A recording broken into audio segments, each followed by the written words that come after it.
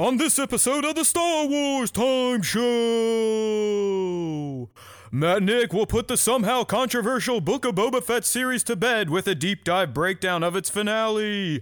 They'll then discuss the possibility of a second season and what may have been for the finale's end credit scene.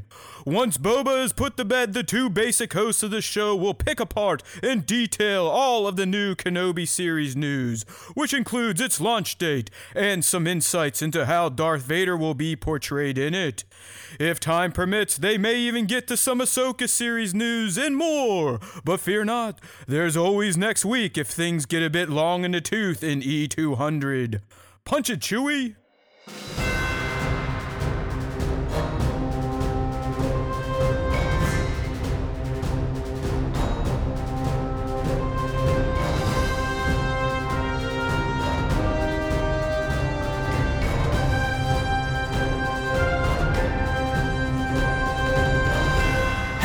Now, yes, I know our mics were not on if you're watching the live stream. Sorry, Nick and I were just talking a little Super Bowl.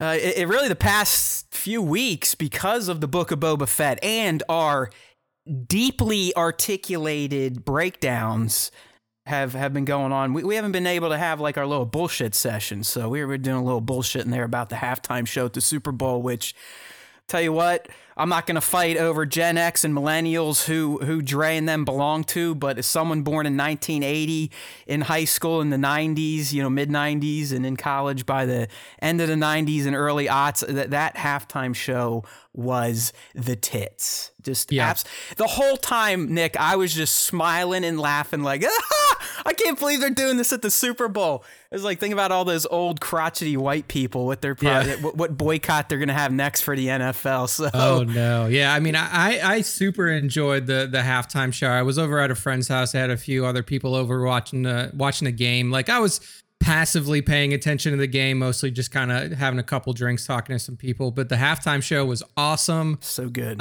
They gave us a little bit of both. Like, for the Gen Xers, it was definitely like the Snoop, Dre, the old kind the of original crew. Chronic. The original Chronic came out in the early. I was in middle school when the Chronic came out and Snoop's first album came out. But you're right, and then they did the Chronic 2001 or whatever. Yeah, 50 Cent and then Kendrick Lamar and them. They were there for like the millennial crowd, because I'll say like growing up in having most of my life growing up in the 90s, but being born in the late 80s, like. That was kind of, I didn't really listen to NWA until I was in my mid-teens. And that was mostly off of just like, oh, yeah, you like rap already. If you listen to this type of music, you should go back and listen to like the OG, like the original, gangster rap group. And it was NWA. So I wouldn't claim NWA and Dre and Snoop as millennial stuff, but they definitely resonated with me as somebody who grew up listening to rap. And even though I don't really listen to it that much anymore, it was a cool show. It was definitely the best. There was a big social media debate on Gen Xers feeling that millennials co-opted the halftime show. It's like, what the fuck? What's wrong with humanity at this point? Also, I'm like, what's wrong with people? I don't know why shit? There would even be a debate about that. It was good entertainment.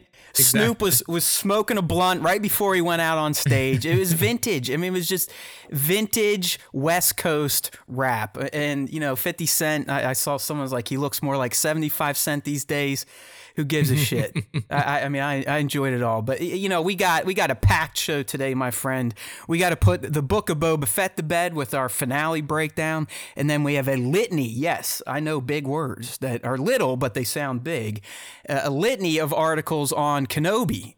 Because it seemed last week, once the Book of Boba was put to rest, Disney and Lucasfilm were like, all right, it's time, on to the next one. And we got posters, release dates, interview articles, more rumor posts coming out from the leakers out there. So we got a lot of stuff to talk about today, and some of it may get pushed to next week, but that is all right.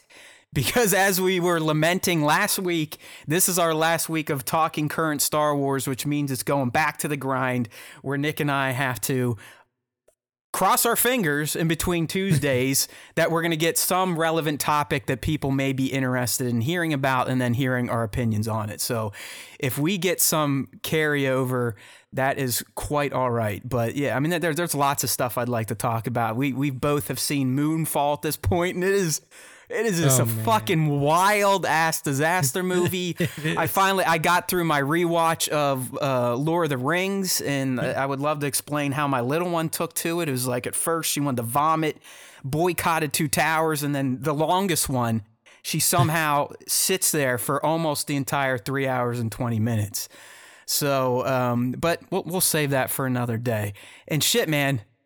I mean, there's all sorts of news coming out. I think Horizon Zero Dawn's dropping soon. At least the reviews are coming out. Yeah.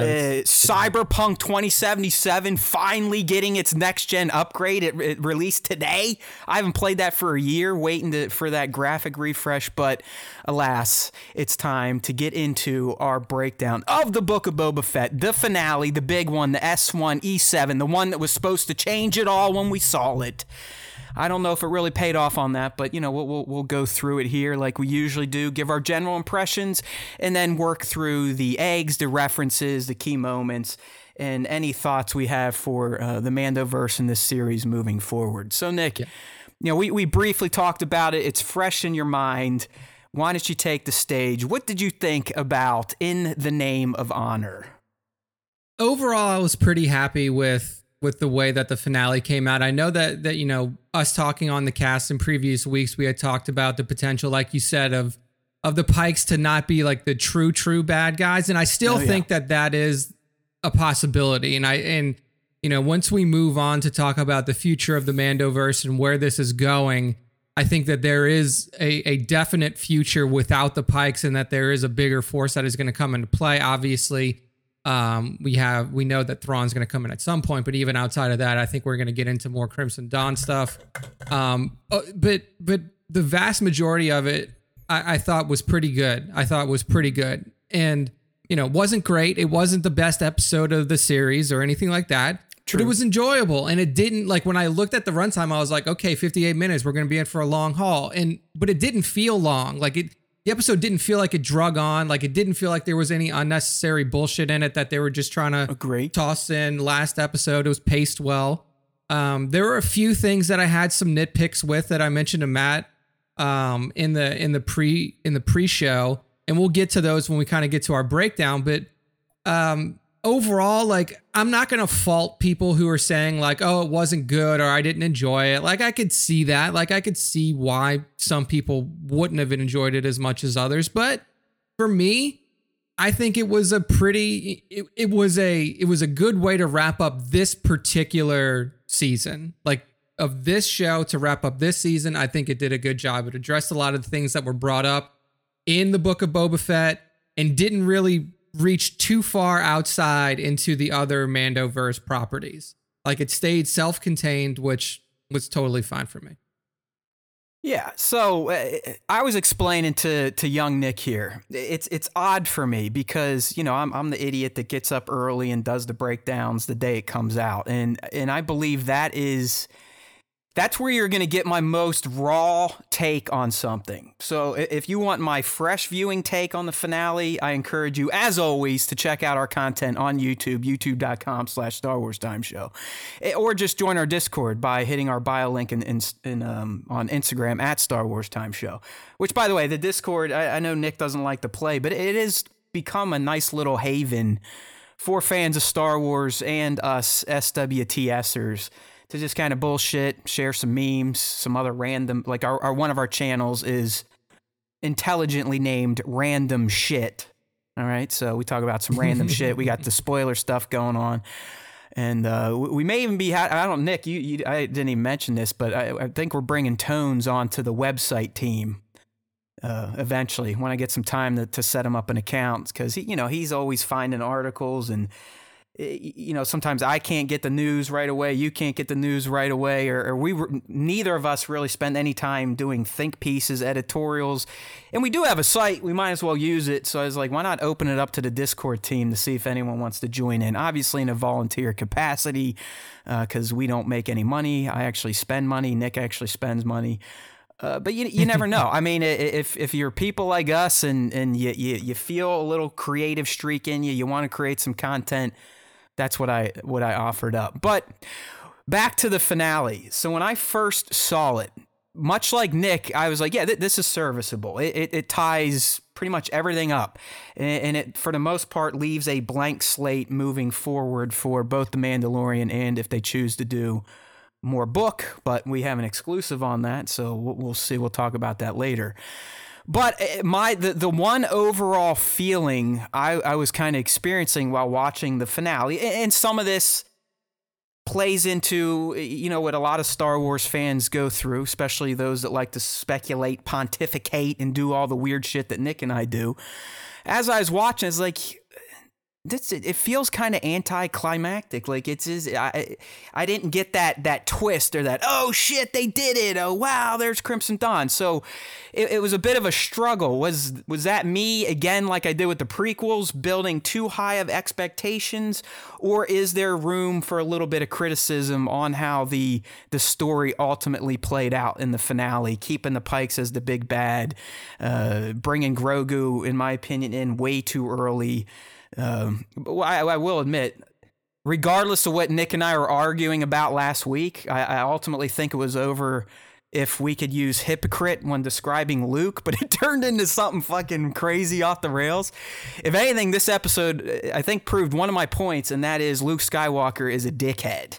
But we'll talk more on that later. And I was hoping Nick would have picked this one shot for the top 5. But if I forget, Nick, remind me when we get to the top 5, because I got to talk about this shot from Figure Battles, because it's exactly what I envisioned Luke doing to Grogu, based on the way Grogu showed up.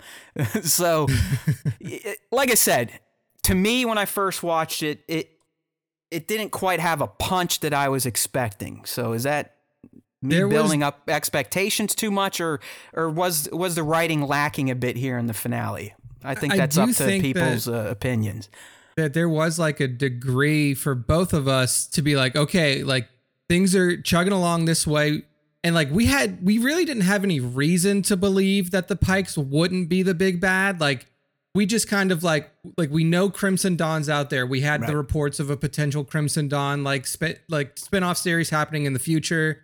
And the Crimson Reign comic running at the same time too. Like we had it pretty locked into our mind that like Crimson Dawn is probably going to make an appearance in here. Remember what I've been saying though all along, ever since Reign came out. It's like, you know what, dude, I'm going to stick to my guns, because when I make a speculation or prediction, I'm not going to waffle.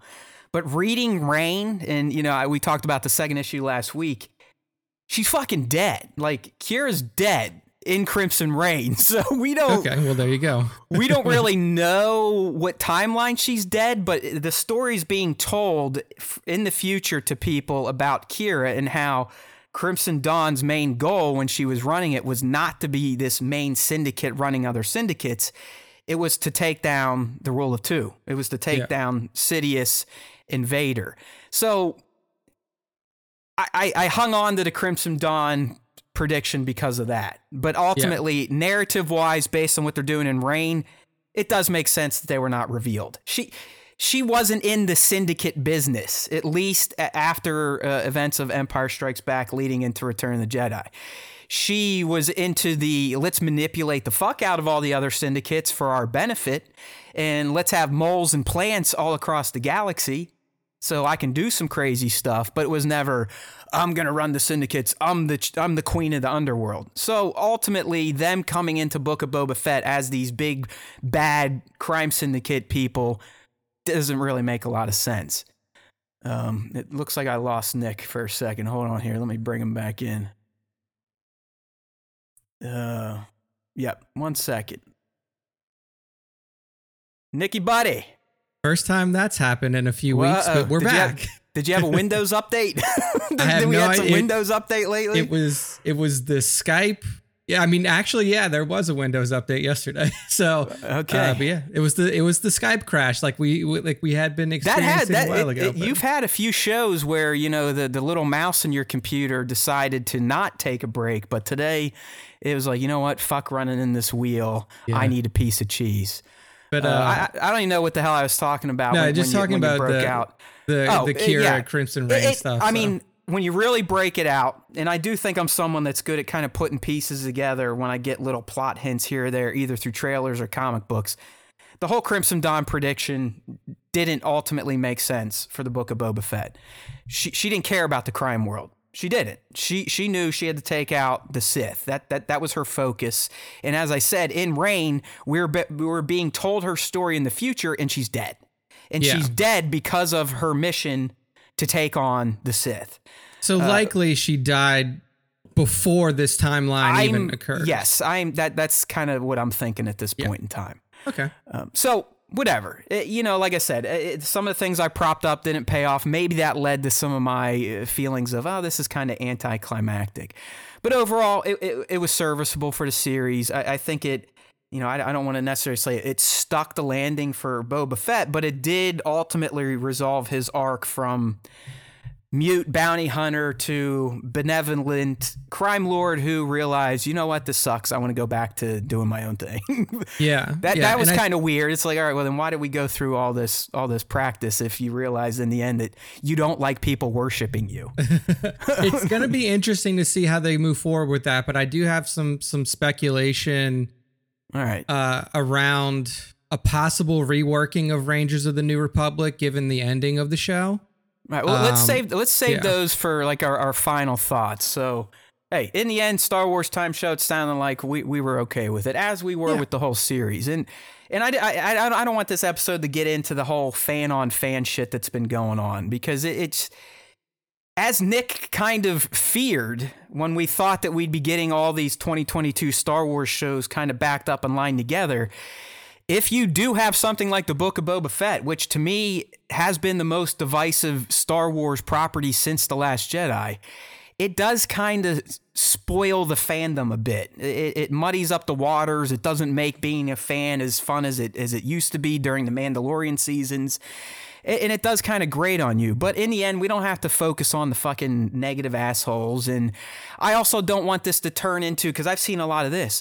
Oh, Nick, I see more people being critical of Boba Fett than there are people being critical of Boba Fett. And it's like, all right, here's the one thing I want to say on this. There are different ways to be critical of Star Wars. There are thoughtful ways where you actually have points that make sense to a lot of people. And then there's the troll entitlement shit. So I kind of want to draw a line in the sand, at least for me. It's the people that get the entitled take, and then their criticism comes from a point of entitlement. That's the shit that I think's nonsense, and trolling and just trying to clout chase something. If you critique it with some actual fodder behind it, some material behind it, then that's just natural discourse. That's opinions. Not everyone is always going to like everything the same way. So I don't know. I don't want to become the show where you think we're just railing on people because you hated the Book of Boba Fett. Now, if you hate the Book of Boba Fett from an entitled standpoint, then we probably don't like you. But if you have good points, you're like, listen, this didn't work for me. This didn't work for me. Great. That's good discourse. Mm-hmm. It's the shit where people like flame throw all of Star Wars and all of Disney because their dude wasn't a rock star, cold-blooded murderer. It's like, everything's ruined. It's like, go fuck you, fuck yourself. I think that like a lot of where this discourse comes from is because over the years, over the history of Star Wars as a property, we've never had this much content, period. Never. Oh, we're spoiled, and we're acting like spoiled motherfuckers, too. We're acting like spoiled little bitches. But, when you only get, a movie every 3 years, like it was in the OT era or in the prequel trilogy era, and that was all you got, like there was a level of appreciation for the content regardless of your initial thoughts, I think that in the, the prequel trilogy had a lot of, love and a lot of hate at the time, but there are still people now who are like, episode 3 is my favorite. Like I went to the grocery store the other day. I was wearing a Star Wars shirt after one of the episodes we recorded. I walked up to the meat counter and guy's like, oh, I like your shirt. And it was my ESB 40th. And I was like, thanks, man. Yeah, ESB 40th, love it. And he's like, what's your favorite movie? So I said my favorite's probably still Empire. You know, I've always had that as probably my number one. And he said that his favorite was episode 3, was Revenge of the Sith. And you responded like this, wrong! Yeah, that's exactly what I did. I'm not buying your meat, motherfucker. And you just walk away. But it wasn't even that. So I was like, episode 3, I was like, I've heard people say it before and like I can understand people's perspective, but it's what he followed up with. And he's like, hey, at least your favorite isn't one of the sequels. I was like, so there you go. And it's like, and like, that's the problem. It's like, why does it matter what my favorite is? It's like, if I'm a 14-year-old kid and I saw TFA for the first time and that was like my first exposure to Star Wars, if that's that kid's favorite movie, like, why do I care? Or why do I care if somebody who's 55 years old that's their favorite movie? That's a perfect example of the entitled asshole opinion. Like, it's like, oh, you like the sequels? You must be brain dead or blind or stupid. It's just that, fuck off. Like, that's where the toxicity comes from. It's not in being critical of Star Wars. I'm critical of Star Wars every day. All right. I mean, just listen to some of the old shows. I mean, all I used to do is fucking bitch and moan about the prequels. It gets old. All right. But I even when I bitch and moan about the prequels, I would have my points. I have a whole fucking dissertation out on YouTube on why I think The Phantom Menace is the best prequel and why Revenge of the Sith is the worst. All right, I put a lot of time and labor into my thoughts. I don't just do it to troll motherfuckers like, you know, Mike Zero and those other channels that have bigger followings than us because they troll people. And the last point I want to make on Star Wars and fans and how opinions are shared and expectations, I think at this point it's a clear generational thing. And let me explain it a bit, Nick. People like me, born in the 70s and 80s, you got to think, in 83, that was it for us. We had to wait over 10 years just to see the original trilogy again with a few new scenes added to it. There was no new TV shows. I mean, yeah, Battle Endor, all that, who cares? Nothing. Then you have the prequel generation. Think about their Star Wars experience. They get movie, Clone Wars movie, Clone Wars, 6 seasons of it, ultimately 7, Star Wars Rebels. So that generation that grew up with the prequels, they've never really had downtime. They've never had to sit there and wonder, like, am I ever going to see some new fucking Star Wars again? Like, people like me, like, decades passed. Decades. Even years passed after the special editions for the prequels. So I think people in my generation are, you know, there's definitely, you got your curmudgeons out there. But I'm at least speaking for myself, I think I'm overall more appreciative of just this cadence of Star Wars content we're getting now. And that's why I don't necessarily sit down to take it in and hate watch it like some people do. So that's it. Let's get back to the breakdown. But I do think it is, you know, the prequelers and the sequelers. It's a whole different landscape for you all than what us old fogies had to deal with. All right, dude. So into some of the Easter eggs and references, and there were some decent ones in this episode. There were some very obvious ones. I think I have our gallery system figured out at this point. It's all fucked up, whatever, technical. you people know it, especially if you run WordPress sites. Sometimes when you get a major iteration release, it can fuck all sorts of things up. But anyways, the gallery is at least working for this breakdown, unlike last week. So we're starting with eggs and references, and right from the get-go, he may not have been in it, but we did get to see Red 5 in all its glory. And it was even, I don't think we necessarily got a nice close-up shot in Mando season 2, right, Nick? It just kind of came in, we saw it on the camera, and we're like, oh, that could be Red 5. Well, here we go. We get Red 5 in all its glory. Just sadly, it did not have a pilot, but more on that later. When Cad and Boba kind of meet for the first time again, and they're talking there, we get a callback to a line that Boba dropped to Casca Reeves, or maybe Casca to Boba in The Mandalorian Season 2, when Cad essentially says to Boba, after Boba accuses him of being a killer, he's like, oh, that's a quack. It's something about the quack to calling the stifling slimy, which is Favreau's play on, you know, a pot calling a kettle black. Yeah. our homeboy, who ended up having one of the biggest roles in the Book of Boba Fett, believe it or not, the Major Domo. But we got a little insights into his upbringing, Nick, when he gave us a Coruscant mention, where he attended a finishing school. And that's how we learned that he is supposedly a master negotiator. So that was, you always like the Coruscant drops. It's always fun seeing repurposed ships and speeders throughout Star Wars. And in this episode, the Freetowners rolled up in a V-35 speeder, which is the same model you quickly see in A New Hope as, the gang is approaching Chalums. If you got the Mos Eisley Cantina Lego set from a few years back, it was one of the prominent vehicles. The Freetowners, they just gave it a more of a, kind of urban or desert camo color scheme. All right, moving right along with eggs and references. These bad boys right here, Nick, the Scorpionic droids, as we learned from Peli, these were actually in universe designed by the same outfit that made the Droidekas. You could tell that pretty easily, yeah. What's even cooler is these come from concept art for Attack of the Clones. So I don't know if this is Doug Chiang, but at one point in time, this exact model was mocked up for Attack of the Clones. It just didn't make the cut. They stuck with Droidekas and some of the other massive vehicles we saw in the Battle of Geonosis. But you always gotta like when, who knows? I would assume this is probably Dave flipping through the archives, or like I said, Doug, someone from the art department, saying, "Hey, you know what?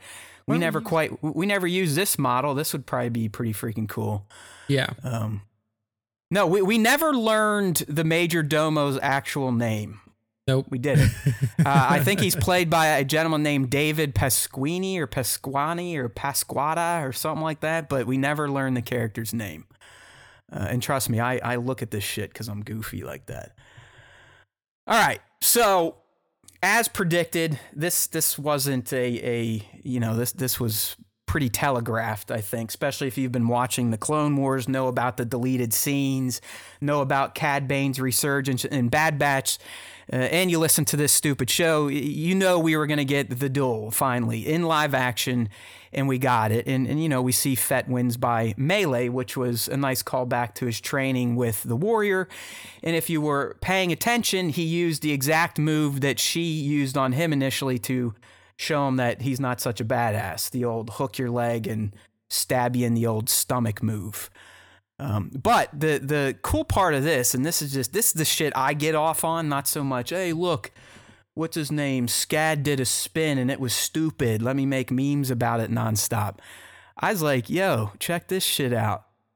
They actually included the metal plate from the Bad Batch. I think, Nick, we were kind of wondering, will we see the plate? Will the hat come off? Yeah. They had to pay off on it. So, but yeah, we get it in live action. And trust me, I got many more words to say on the duel. Let's just wait for the key moments. We're just doing the fun stuff right now. Right here, when the Rancor climbs that tower and reaches out, as I said in my breakdown. Baby. Yeah, I mean, that's just a steady King Kong homage. And in my breakdown, it's like all Din was missing was a blonde wig and a white dress, and they fully could have recreated the Empire State Building. The Empire State Building moment from King Kong. Mm-hmm. So that's always fun stuff there.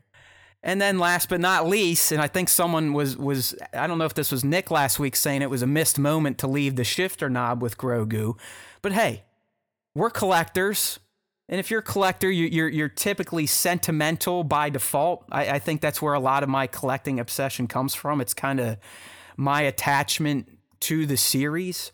In fact, Nick, I fell off the fucking Black Series wagon last week. Like, I've been I'm not going to get any Black Series this year. Well, once Book of Boba Fett ended and this one popular wave went up for pre-order, I was like, fuck it. I need them all. So it's like by Friday, I think I had $300 in Black Series pre-orders plunked down. But after seeing this wonky, weak-ass Chrysanthemum Black Series yesterday, I think I'm going to cancel some just in a boycott of Hasbro just making ridiculous decisions left or right. But back to our egg here, he pulls out the shifter knob. That Din was keeping that because that was his tie to his buddy. That is like when you look at your figure, or if you wear a chain, or if you have little kids and they've given you something. That was kind of his little keepsake, but it was nice to get it back, and the fact that Din was like, "Hey, this will distract you while I go fly into a Rancor's mouth." Yeah, is why he busted it out. Parents, we all have our little gimmicks and tricks to try to make sure kids aren't going to get in trouble if we can't keep eyes laser focused. Yeah. All right. So getting into the key moments breakdown. Now, some of this stuff may have been obvious, but I like getting confirmations. And up first, as we have all these cowards hunkered down in Mos Eisley in the Pike bunker, it's finally confirmed that the Pikes were the ones to kill Boba's Tusken tribe. I mean, they just come out and say it. They framed the Striders, so Boba, kind of a dick move, wiping them all out. It was still awesome to see. But the Pikes were the ones that they set him up from the get-go. So I guess they were master manipulators after all. All right, this next one I got some words on. Okay? Okay. First and foremost, I'm not saying Grogu choosing the shirt was a surprise or a shock. I think we all kind of felt he was going this way. What was surprising to me was how quickly Grogu was shown or introduced into this episode. I think overall it was too soon. I would have preferred their reunion to have been saved either for the end, where Grogu shows up and does one of his multiple Force saves, or even better, maybe dangling it over into Mando Season 3. But the point I want to make, and it goes back to what I was saying about Master Luke last week, he's a cold-hearted motherfucker. I mean, he literally dumped the dude in his X-Wing, programmed his droid some coordinates, and said, "See you later, pal. Good luck with life." Now, obviously, it could have been a deeper conversation than that. We don't know because it was done off screen. We don't know if they had the same deal Luke had with Yoda. Like, listen, man, I got to do this. I'm sensing something bad. I'll come back. I promise I'll come back. Maybe we got that off screen, but we didn't. We didn't see it, so we don't know. So What I envision is Luke literally going like, "All right, you picked a shirt. Fuck you. Get out of my temple. R2! Pop open the canopy, program coordinates from Mos Eisley, and drop this little cunt off." Get the fuck out of here. Exactly. Yeah. Like you can see him like kicking him out of that fucking stone hut. Like, beat it, pal. Attachments suck. I do think that there's likely going to be a follow up on that. I hope Mando so. I mean, like, likely is not even like strong enough. There will definitely be a follow up on that in Mando S3, almost for sure. But yeah, I mean, it like when I saw the X-Wing pull up, I was like, okay, like, is Luke just dropping him off like a kid at school? Like, all right, get on out of here, have fun. I was fully expecting them both because, I think Trevor kind of had this idea. I was like, what if Luke was like, you know what, fuck it, let's go get this on, and they show up and party. So you are right. You know exactly who it is as soon as those 4 exhaust lights come in the frame, and you're like, oh shit. And you had to love the setup. Peli continues to be one of the greatest new Star Wars character where she's like, oh shit, the New Republic's coming. She's like, droids. She's like, hide this, do this. Oh my God. And she walks up like, oh, sorry, officer, we're good. We're going to get our paperwork. And I mean, that was fantastic. And then you learn Luke steady abandoned him. And it kind of played into what I was saying last week. Luke is kind of a dickhead. He's a dickhead at this point in time. He's pretty cold-hearted. But before we move on, I just... because it was not picked for the top 5, which is completely fine. I've got to show this picture. Nick, I'll send it to you in Slack so you can get it quickly.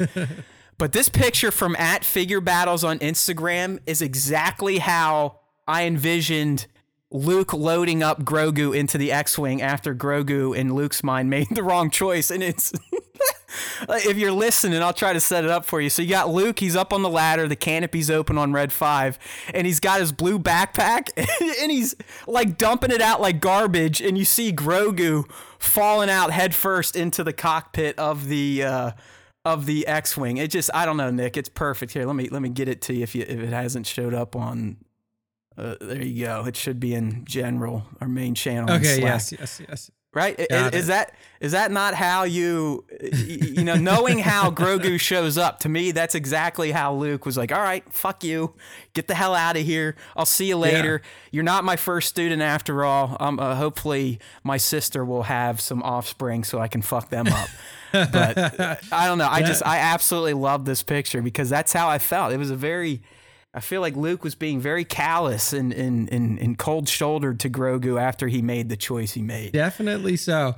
I may have picked this because I don't watch the episode before. Oh, that's right. Yeah, because you probably had you had no backstory to it. So like I was like, okay. I probably just scrolled past it like, oh, it's pretty funny. But yeah, like now seeing the episode, and it almost looks like Luke kind of has like a scowl on his face. Yeah, too. He's like, what? Oh, you want the best car, you little shit? And just dumps him out. He's like, R2, get him out of here. Get him out of my face. Something like that. So, I don't know.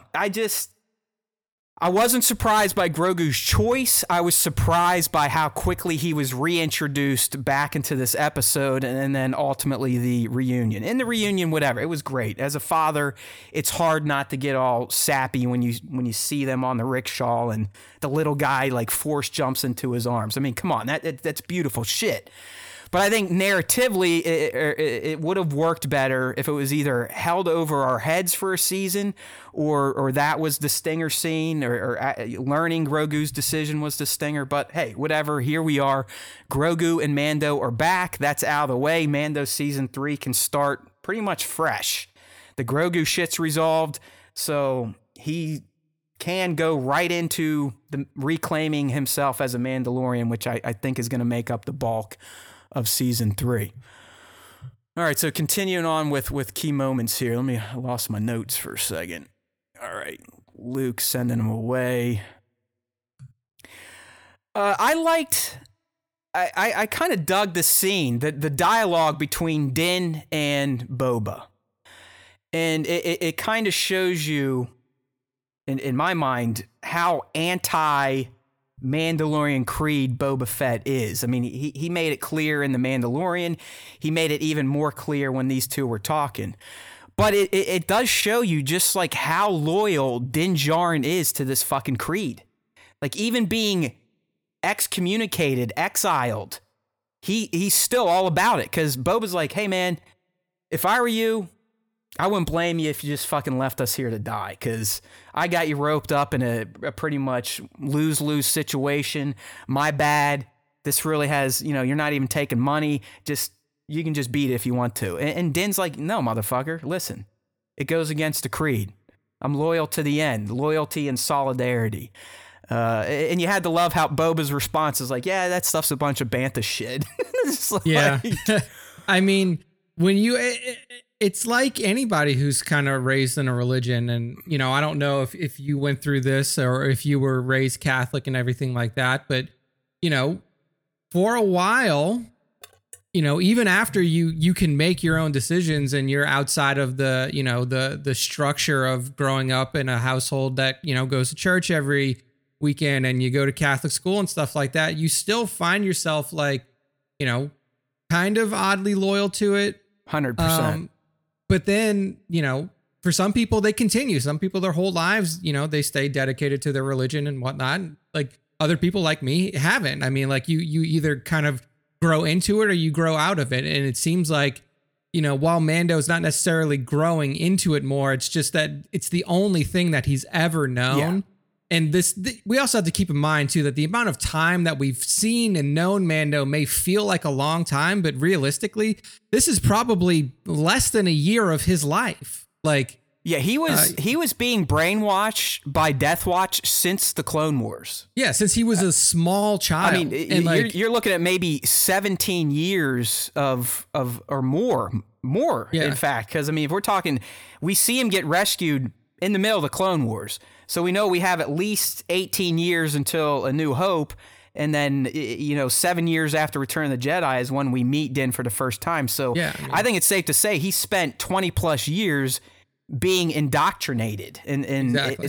And when you live in a cult like that, it's even more severe than, being a Catholic like Nick and I were. Like, you live it, breathe it. Your neighbors live it and breathe it. You can't get away from it. And then you also have to remember, like, they probably tell him, like, we saved your life. It's not like, a religion or even like a regular cult where it's like you join, like most of the time you join a cult, you don't know it's a cult. It's like, you're like, oh, this seems like fun, whatever. Like, they pulled this kid from the jaws of death. And like from that moment on, you literally own their entire life. Like they will do whatever you tell them to do, and whatever you say to them is gospel and everything like that. So his dedication to it is no surprise given the circumstances of which he found himself in Death Watch and how long he was there without contact with really like the outside world to a certain degree. Like, I mean, they were living in after the Purge and Night of 1,000 Tears, dude. They were essentially living in sewers and shit. Yeah. With fanatics. I mean, that's all you can say. I mean, if anything, I think this scene, in my mind, still just it confirms that Boba Fett has zero intentions to ever rule anything at this point, let alone Mandalore. Like, dude doesn't even want to rule fucking Mos Espa. So I have a hard time believing that he's going to have a goal of getting the Darksaber and becoming the ruler of Mandalore. That's not to say he won't heed Din's call, the call we have heard about to, hey, I need help, Mandalorians, let's do it. Even though Boba doesn't consider himself one, I think at this point, especially with what Din did for Boba, they're boys for life, regardless if Din wants to go further down the Mandalorian Creed rabbit hole or not. They're boys. They've got each other's backs. They will heed each other's calls. But I just, the way this episode ended, the comments we've heard from Boba in this season and in the past in Mandalorian, dude has absolutely zero aspirations to have the Darksaber and rule Mandalorians. That's that's definitely it's not him. Like it's not even in his makeup.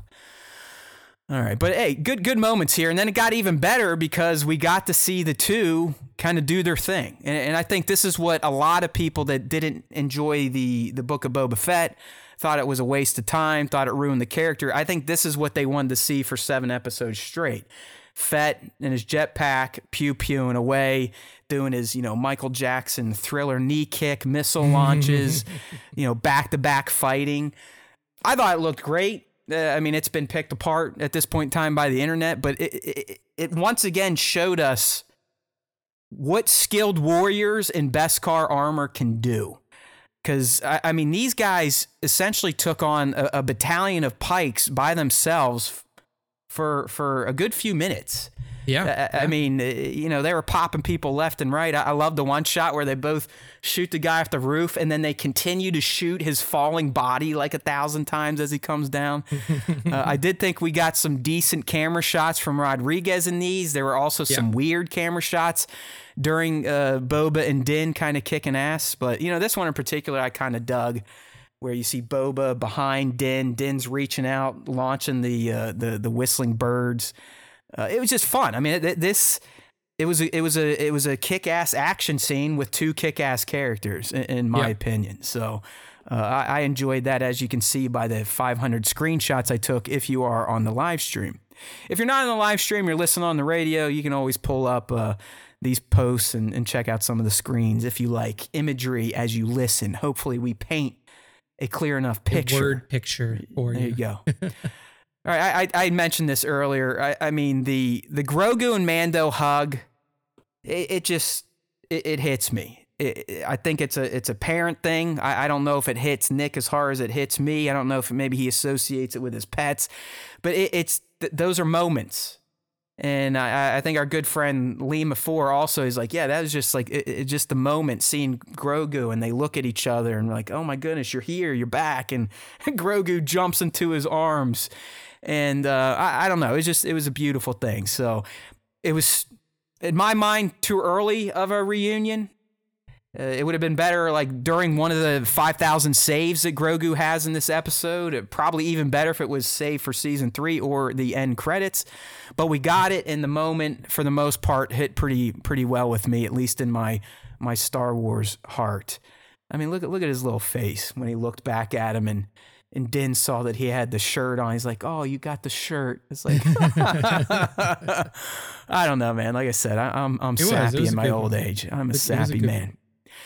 Okay, this is one that probably would have hit 10,000 times harder than it did if we didn't all know about it from leaks and the clear foreshadowing in the series itself. But it was pretty radical seeing Boba mount up and, you know, curiously destroy the town more than the Scorponeks were. And that's the whole reason. That's the whole reason he went to go get the Rancor. He's like, no, they're going to destroy the whole city. It's like, dude, you brought this thing out and it's already climbing and destroying buildings and like, it was fun. It's like, you know, it's like I said, I mean, this is some stuff that Nick, some fans like, they'll crucify Disney over, like, oh my God, it's so fucking stupid. You're making it whatever. It is silly. You call it lazy writing, whatever. It still looked fucking cool. In fact, I think I got one of the best screenshots of the battle. If you're on the live stream now, of, you know, it's over Boba's shoulder where he's blasting down the Rancor screaming at one of the Scorponeks. But it was fun. One of our keen toy photographers making something that looks like this for sure. Oh, there's been a lot. They've been doing Boba on Rancor since the Rancor episode. That's what I mean. I mean, even if you didn't know about the leak, Nick. Yeah. The foreshadowing was almost too obvious in the show itself. Like, I want to ride a Rancor. Okay, well, this is probably happening, and like him petting the Bantha and having that relationship. But I think the Rancor looked great. They definitely didn't spare any expense on that, and the way he tore up those Scorponeks, and then obviously the King Kong moment. I see a lot of people like, well, why the hell were Boba's people shooting at him? I don't know. I mean, it's fucking Star Wars. It's science fiction. A lot of times shit doesn't make sense, but it is like, why are you guys shooting a big ass thing? I mean, that's only going to make it angrier. You just saw it getting shot by walking tanks and it didn't phase them. What do you think your little blasters are going to do? You could see that at some point, like, they were shooting it to clearly like divert its attention from something else. Like Mando walks up behind and shoots it a bunch in the back, so it turns and focuses on him and not everybody else.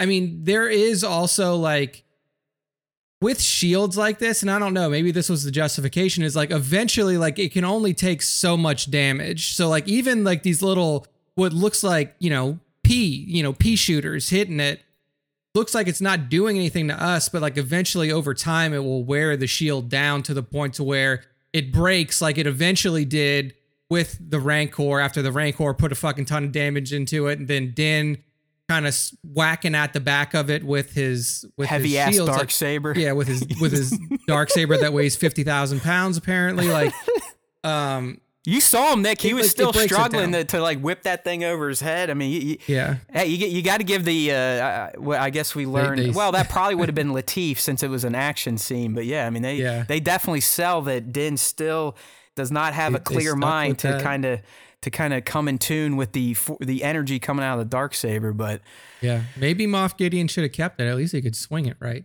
Hey, that guy had a clear conscience of anything. Like he had his vision. He was in line. He knew how to channel all of his energy through that thing. That's for sure. Oh yeah. Okay.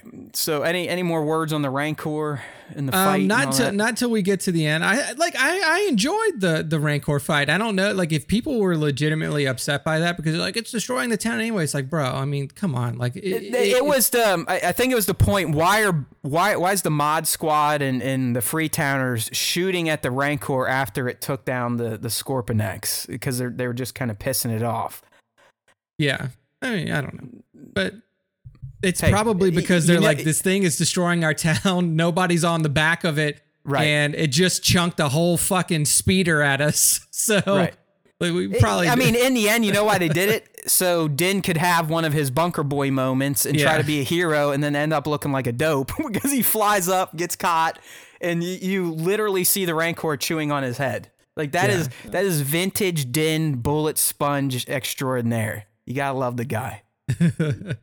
All right, the duel. Okay? The duel. Boba kills Cad, or so we think. I'll talk more on that in a bit. Cad Bane's not dead. Trust me. I'm on the same page. Okay, yeah. I mean, he's not dead, but overall, I dug the duel. I really did. I liked their kind of the shit talking. Cad throwing his past at him, his dad at him, like, fuck you, Boba. It's in your blood to be a cold-blooded killer. Why are you trying to do this? He gets him. He is still the faster gun, which I love to see. Gets him on the ground, de-helmets him, and pretty much says, like, see, motherfucker, you always care about yourself. Cad was bringing that old school, some of the same shit Fennec was feeding them all season long. I mean, even the beginning of this episode, she's like, what? You're not gonna do this? You're gonna let them get away? I mean, she still wanted, blood and big time retaliation, but I love their dialogue, the duel itself, Cad getting the first shot, de-helmeting him, and then just when you think it's gonna go down, Boba, in response to Cad's taunting about the Tuskens and getting soft and family, relies on what he learned with his family, rolls out, does the exact move that the warrior did on him in season or episode 1 or episode 2? Episode 2, I think, yeah. Trips him up, gets him on his back, and unlike the warrior, he actually pierces the chest. Yeah. It appears that Cad Bane is toast. You got Boba standing over him. He finally kind of tapped into that, ooh, yeah, I'm a badass type of guy. I killed again. Nick, I don't know if you can see the stream, but if you look at this screenshot, it looks like Tem bent up the prop gaffy, and they forgot to correct it because the tip is fully bent as he's standing over Cad's body.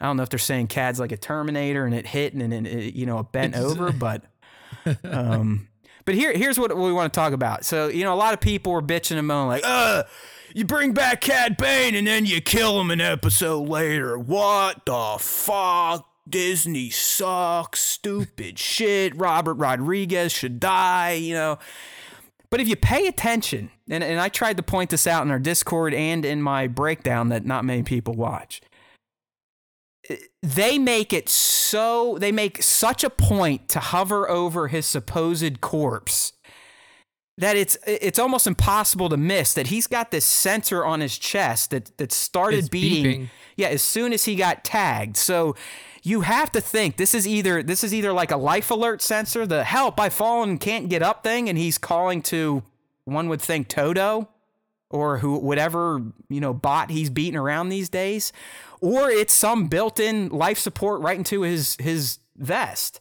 Yeah. So, and look where the stab wound is. Not that I know Duros physiology. Exactly, but it's right in the middle of his chest. Like it's you wouldn't think by a traditional heart in a humanoid character. It's not there. It's not a gut wound. I mean, to me, it's very survivable, especially when you have a system built in to either alert someone to assist you or possibly to shoot out. Who knows? Maybe the suit's oozing back into his vest as we were watching it happen. Yeah, but this dude is not dead. Yeah, I agree with that. In totality. I mean, the fight itself, I thought that the duel was awesome in general. I will say that Bane got a little Bond villainy towards the end where it's like, okay, he's talking too much. Yeah, right? he's dead. Yeah, exactly. Like he's down. Yeah, he's kicked his helmet off. Okay, like now you're giving a full monologue. Obviously. Yeah, in it happens real though, right? I mean, it happens. I mean, that everyone. happens all the time. But that was the first thing I thought. I was like a little Bond villainy, but I think that it, like between these two characters, it's totally appropriate, and I thought it was pretty fun. I totally agree that he's not dead. And one thing that we'll talk about a little bit later was my suspicion as well towards the end. Okay. But overall, the duel was a fun fight. Yeah, sure. I could see what you're saying, but I mean, it happens in all movies. Yeah, you could argue. I mean, even Darth Vader gets Bond villainy in Return of the Jedi. Like, oh, your sister. Oh, and he's like giving Luke more reason to tap into the dark side to the point where like Luke's like, you know what, fuck you. If you're gonna keep talking, whack, whack, whack, whack, yeah, whack, whack, and cuts his arm off. And Vader's like, oh shit, I should have kept my mouth shut. I didn't know that would set my son off so bad. Trevor's saying in the chat, and he's not quoting this as his own, but someone's saying the Duro's heart is in their leg. I don't know. Like I'm a dork. I'm a Star Wars nerd. I'm not that deep into the science of the alien species. But either way, just the way it was shot was kind of a giveaway that, you know, something is not final about this death. Yeah. This isn't the end of Cad Bane in live action. And, you know, I would love Sita Toto come in. You know, I was, you know, that would have been a great stinger, but, you know, we'll talk about the stinger. So, but yeah, it was good. And I think a lot, you know, Nick, the reason we got so much dialogue was to kind of show like, hey, Boba was like this guy. Boba came from this guy's ilk. Boba worked with this guy, learned from this guy. And while Boba was able to change, Cad never was. And in the end, it looks like it may have cost Cad his life, probably not, but Cad's philosophy of only worry about yourself ended up biting him in the end, where Boba's change of heart, respect, loyalty, solidarity, family makes him stronger. He learned a few things, and in the end won a duel with some melee skills. So it was kind of a cool take on the duel that was supposed to play out in animation, which we all believe it did, hence Cad's, you know, helmet cap, but now we actually got to see it play out in the canon on screen. So I'll take it for what it was. Yeah. All right. So this next part I kind of have a little nitpick with, but Matt, tell them what we're looking at. I'll set it up. So on the stream, we're now at the Grogu and the Rancor, which this would have been Grogu's second big save of Din in the span of maybe 5 to 8 minutes. Yeah. So it kind of, the Grogu doing his thing loses some of the wow factor, if not all of it, by doing it this way. And I think Nick said that this would have been probably a much bigger surprise moment if this is when Grogu showed up. Yeah, to have the big save here with the Rancor and Din. Yeah, if this was when Grogu showed up, then I'm all for like them, you know, using him as like the catch savior. You know, Mando's gonna be okay because Grogu showed up at this moment, pulled him out of the fire. But we, like Matt said, we had already had kind of a Grogu Force save with the Scorpion X droid earlier when he pulls the piece off of it, and then Mando can take it down. And then in a narrative sense, this is Boba Fett's moment. Like you can't convince me that this moment is worse if Boba Fett is the one that stops this Rancor, because it ties back. And this should have occurred to Robert Rodriguez or whoever was writing, like right at the front. Like John Favreau should have fucking known that this is Boba Fett's moment. You had the entire character cameo of Danny Trejo coming in, bringing him the Rancor and saying like, these are not beasts. These are not, you know, creatures with no, you know, feelings or anything like that. These are animals that love, that have feelings, that can grow attachments to the people who take care of them. Right. They can have bond. Loyalty. I mean, they bond to the first person they see, which was Boba. So like when this moment to me with Grogu and the Rancor was throwaway, because I was like, this shouldn't have happened. This was the only moment in this episode where I was like, man, they really dropped the ball. Because if you see Boba Fett finishes his battle with Cad, it's over. We know it's over. He jetpacks away.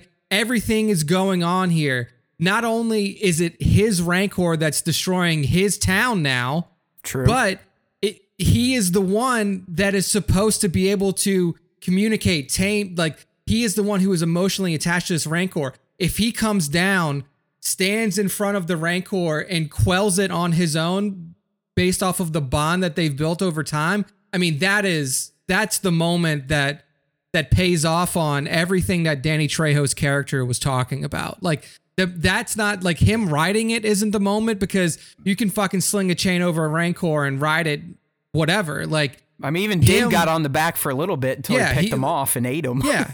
But like if Boba would have been there to show that he put in the time, put in the work, built the bond with this creature, and show his people, the people of Mos Espa, that like, I am your protector, and like, I got this beast that seemingly would destroy everything, I am in touch with, that would have been it. But this whole moment with Grogu with just like literally to pay off with just like a cute CG shot of him laying next to it was totally not worth sacrificing that moment with Boba and his. Yeah, no, I mean that's a very good point, and one that I didn't even see. So Nick's typically the more intelligent one on the show, anyways. But I wasn't even kind of lining up. Oh, this should have been Boba. I was just getting into okay. I mean, how many times are we going to wheel out the little Force protector to save the day in the span of a single episode? Let alone we've now seen this at least 3 or 4 times over the Mandoverse, what we have so far.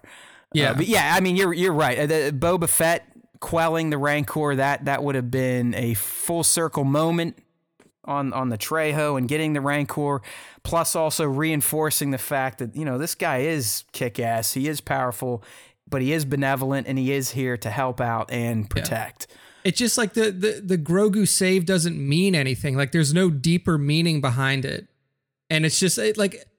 The closest you could say is like, well, it's another Mudhorn moment. Like it's similar to the Mudhorn moment, but like we literally just had it with the Scorpion X droid. So right. And we get it. We understand at this point that Grogu's Force potential is strong. All right. We get it. And the fact that they made him a fucking Yoda, I think that makes it very obvious that these things, not that we know anything about them, but they're as close to being born as the Force as it gets if you're not named Anakin Skywalker. So yeah, whatever. I mean, it is what it is, and I think Nick is 100% correct. So let's sign him up to do some screenwriting for the next season if we get one. Johnny, give me a call. Johnny Fav, you got my number. Yeah, because this was the moment that Nick was talking about. Just the money shot of Grogu passed out as Din wakes up. Yep, you are correct. That's why it was done. Yeah. All right. Much. So, and this is another thing. Kingdom Weird is bringing this up, and I kind of agree with him too. But it's a very odd scene. They just do a hard black screen cut, and it goes to the bunker, and you start to see all the orchestrators of the war get picked off. I mean, in the end, Mok Shaiz was one of the main conspirators. I mean, we all thought he was some jerk off, but no, he was the one that was directly working with the Pikes and orchestrating all this and got the other, Gotras to fuck over Boba after all. But what I want to hear your opinion on this, Nick, but what Kingdom is saying is this too felt like a missed opportunity for Boba Fett, considering the Pikes were the one that directly murdered his Tusken family. So it was odd to kind of have him off screen again, and Fennec is the one that wipes them all out. Now, based on how the episode went, that's what he tasked her with doing. I mean, he was like, listen, this is your mission. I'm going to stay in the city and protect the city. You need to go take out their brain trust. But I do think at least the Pike leader might have been saved for, getting a gaffy stick to the eyeball or something. Would have paid off a bit more on that part of Boba's arc. Yeah. I mean, I don't have an issue with how it played out, because I think that at the moment, what was more pressing to Boba was definitely Bane first and then the city. Because you see, he gets the Rancor, does all that stuff. He wants to, his biggest thing is he wants these people here to know that he is their protector. And that is the longest lasting effect that he can do. If he runs off and nobody sees him during this battle that's destroying what he's claiming to be his territory, and he's just off and pulling some shit. And that's the thing is these people here, they can't fight. They're not fighters. These people, as soon as you get near them, you pull out your gun, they're done. That's it. They were never going to give Boba an issue anyway. He needs the These people were the of Mos generals Espa back when humans fought like morons and lined up in lines, and the generals would just sit up on a hill and with their little monocles and telescopes be like, all right, send in attack their flanks. Yeah. And send in that regiment, arrows. I can see Kingdom's point, but I think that it was actually more important for him to be a hero for the people and not just selfishly get those kills because I don't like these people. I want to. Nick, you just watch it. Does Cad ever reveal to Boba that it was the Pikes, or do we only learn that being discussed with all the bad guys? No, I don't even think Cad fucking mentions the Pikes. So that could be. It's like Boba already feels like he got his vengeance on those that wronged the Tuskens, so I don't think it was that huge of a concern. But I get Kingdom's point. It might have been satisfying to kind of, I think he's saying here in the chat, drop the Pike leader into the Rancor pit, give your good boy a nice little meal or something. But oh well. Fennec took him out, and she took him out Batman style. I think it was kind of true to her assassin. You gotta love that Mayor McCheese just gets neck lassoed and pulled up and hung. That's what I was gonna say. I actually love that they did that for an Ithorian character, because like it's just the neck. Like his whole head is just the neck. So I was like, that actually is very fitting. All right, so I guess Cad did tell him it was the Pikes, but like Nick said, Boba had other things to deal with, like Cad himself and protecting the city. So yeah, but like even him knowing it was the Pikes, I don't think that that's gonna make him like run to the Pike leader and be like, oh my God, you did this to me. Like there's too much else on the line that Boba needed to pay attention to. I'm with you. Yeah. So I thought that scene overall was cool. One other thing that I will say is one theme or potential outcome that we kept talking about was like, man, is Fennec going to turn on him? Like, is Fennec going to switch sides because she keeps telling him like, dude, why don't you do this? Why don't you do this? Even in this episode, I forget what she said, but it was like the first scene where him and Fennec are in the burned out sanctuary. She says something, I'm like, oh shit. I mean, she's definitely turned on this guy, but ultimately that didn't happen. So that's another one. I'm kind of happy it didn't, because they're good together. Yeah, they're good together, but it's also important for just people to know that like you can disagree with the things that people are doing, but still be loyal to them. Look at you. Like, because every other time that somebody disagrees, like in the case of Anakin Skywalker, like, I don't think that the Jedi are doing things the right way. Well, I don't think that you are doing things the right way. Well, we're just going to kill each other. Like that's kind of how everything goes in like movies. Like whenever somebody has a disagreement, it's just like, well, we disagree. Yeah. So we either have to kill you. It's like humans now. I mean, it's like Star Wars fans. Like, oh, you don't like the sequels? Fuck you. You like the sequels? Fuck you. It turns into that. No, fuck you. So it was like, for me, it was important for people to be able to realize that, like Fennec may not agree, with all the decisions that Boba's making, and Boba may not agree with what Fennec thinks is best to do, but they're loyal to each other. They have each other's back when it counts the most. And that's what's important is the bond that's between them, not the small things that they disagree on. Yeah. Like, so I thought that was powerful. Again, very, very wise breakdown there, young Nick. I'm just a dopey guy that likes conflict, I guess. But I do. The final scenes, people are like, oh, what the fuck? I mean, once he wins and is getting the adulation, he's creeped out by. I mean, he's literally creeped out by people praising him, giving him shit, he's even bitching about doing the arm pound, like I got you, like yeah, doing the chest beat and stuff. And I think they make it very clear, and we'll talk about a potential second season after we're done breaking this down. But they make it very clear that Boba's done with this shit, and I think it's getting passed to someone that they made very obvious during the stinger scene there. But I will have to say, Nick, the screenshot I have up on the live stream now, this was the first time in the Mandoverse that I feel like we had a network TV Miller Time moment where the group's all together and they're like, yeah, you give the Wookiee the melon, hoo. It's like, yeah, Miller Time. It's like everyone was about ready to break open a beer and drink it and jump up and all do high fives, and then the camera pauses and then it goes to credits, something like that. Yeah. But whatever. I mean, I think they are trying to establish these people as Boba's gang, and they may pop up as much as some fans do not like the Mod Squad. There's a good chance that they will remain in the Mandoverse. Yeah. If anything, let's hope Santos stays in it. I mean, you gotta like that they even broke out the fucking rat catcher for the scene. I mean, that was how about right? that? That's like just to put to put the cherry on top of this Miller Time moment we get. So I like the scene. I know that people have problems with the Mod Squad.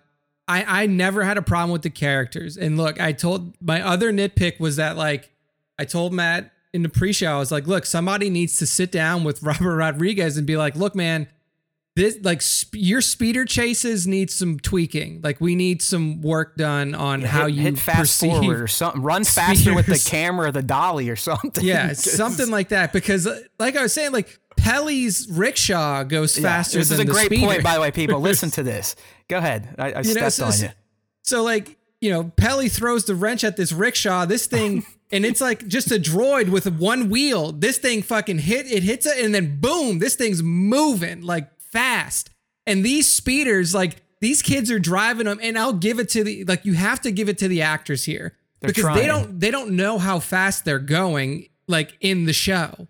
They're just like, you're in a speeder chase, you're going fast, make it look like you're going fast. So like that's how they're acting, which is why it looks even weirder, because they're like swinging these things into like turns and skids like they're going 90 miles an hour, but really they're only going 20. And that's all on Rodriguez and whoever's watching the dailies and stuff like that.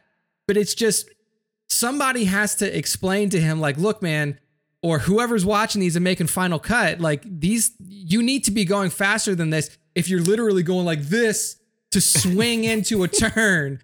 Or to like, they hit something and they flip off. But if you're only going 20 miles an hour, you're not going to fly off of a speeder if you hit some. So that was a nitpicky part to me. I never had a problem with the colors because honestly, like, can you imagine if you're like, you're in your early 20s, you're growing up on Tatooine, you're kind of like a rebellious kid. I don't know if the people listening have gone through their rebellious phase.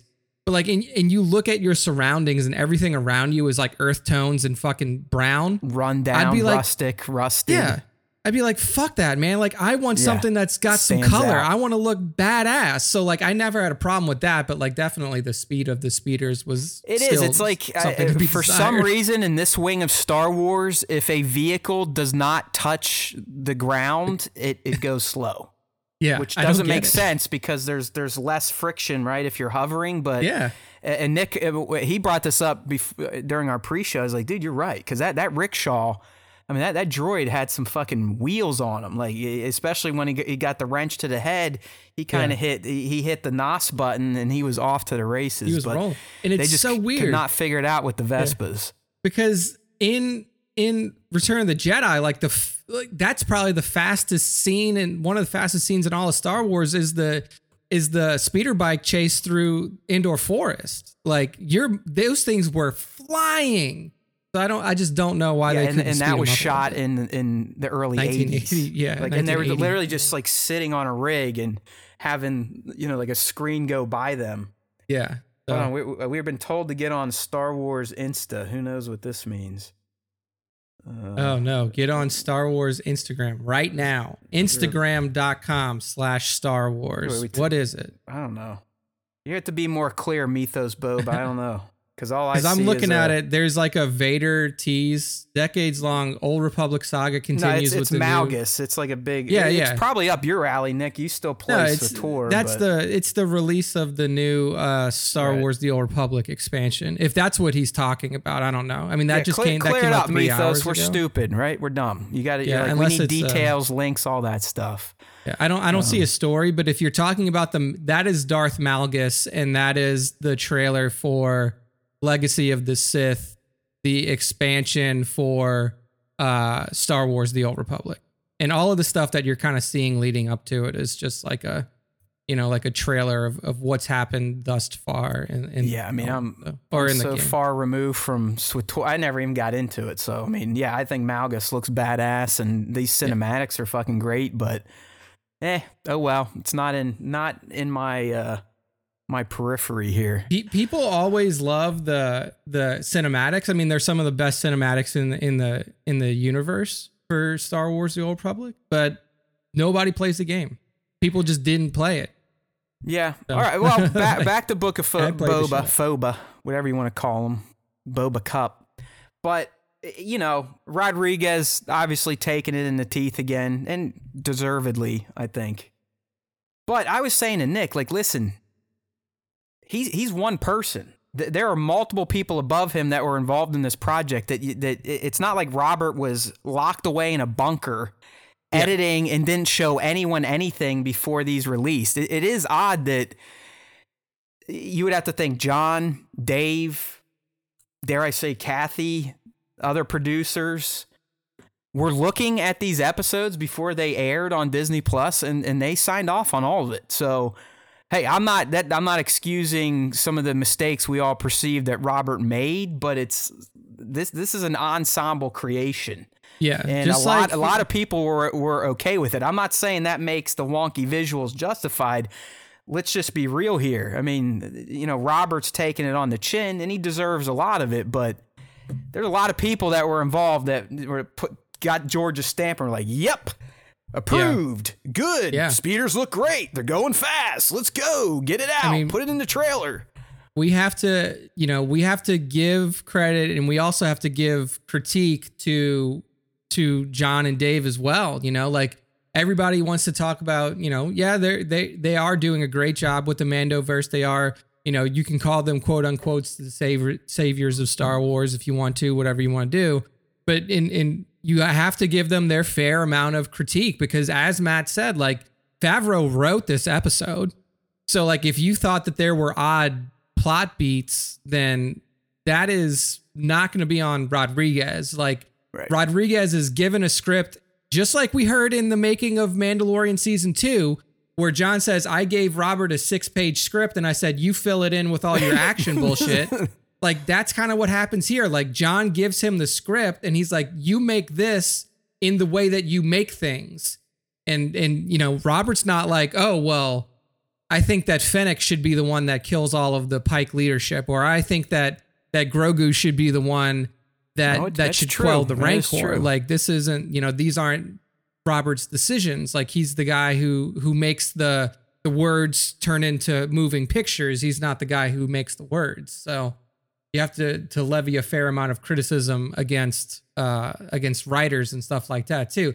Now, like Kingdom of Weird is saying, Rodriguez's episodes look worse when he had episode 5 and 6. You can show how to be done. So like, if you have a problem with the visual aesthetic of it or stuff like that, then yeah, you can levy that against Robert. But also, like Matt said, people like John is probably looking at it, the dailies. Dave is probably looking at the dailies.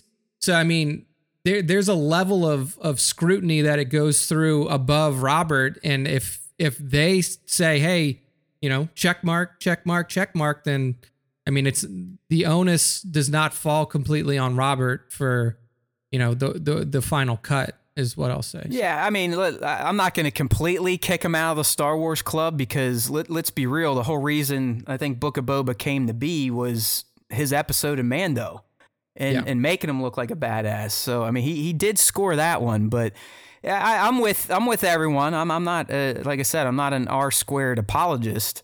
His episodes, even to me, did not look as refined as the ones not directed by him. But he was also given some content from the writing team. So, there's blame to share all around. And I don't know, I think Joe's talking about him and the mouse in his pocket. But I've been the one beating the drum all season long when people are like, oh, Bryce Dallas Howard's the best ever. I'm like, yo, she's great. But listen, she's on the backs of John and Dave's story, John's story. All right, so it is a team effort, but we do like to kind of find individuals and throw darts or throw roses if it's the other scenario. But in the end, Star Wars is not just one person. It really hasn't been that way since George gave it up. When it was George, yeah, 100%. It was, especially the prequels. Yeah, I mean, it was legitimately one person. It was all him, everything. Yeah. He made final calls on the art department. He wrote the story. He was directing. Everything. So outside of that, it's a shared experience at this point in time. Even the OTs were a shared experience between the other directors and Larry Kasdan as writer on those movies. So all right. So continuing on with some of the key moments and where things may go, gimmicky or not, whatever. Grogu and Mando together just make me smile. Seeing him in the ship in the little bit we got at the end, parents, again, you're probably used to this stuff where your kids they want something and no. Tink, tink, tink, tink, tink. They want something. No. Tink, tink, tink, tink, tink, tink, tink. They want something. No. Tink, tink. All right, fine, I'll do it. It's just like all parents are used to that. But you gotta love Grogu sitting there beating on the window to get Daddy Din to hit the go fast button one more time, and you get that shot when he hits the button of this little puppet going woo. And to me, that's why I love Star Wars. That's why I like this type of stuff. It's silly, but it's fun. It's cute. Dare I say a word like that, being such a manly man that I am.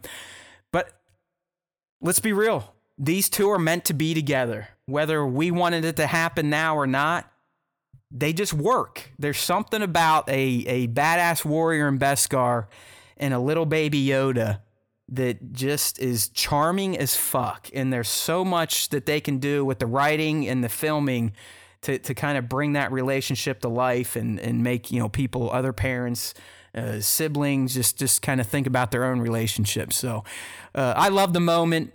Who knows where they're headed? Like I said, now that Grogu's back in the picture, just willy-nilly like that, we have to assume that's how season 3 is going to start. And I would think that Din will be doing some legwork, some research on Mandalore and how he can redeem himself.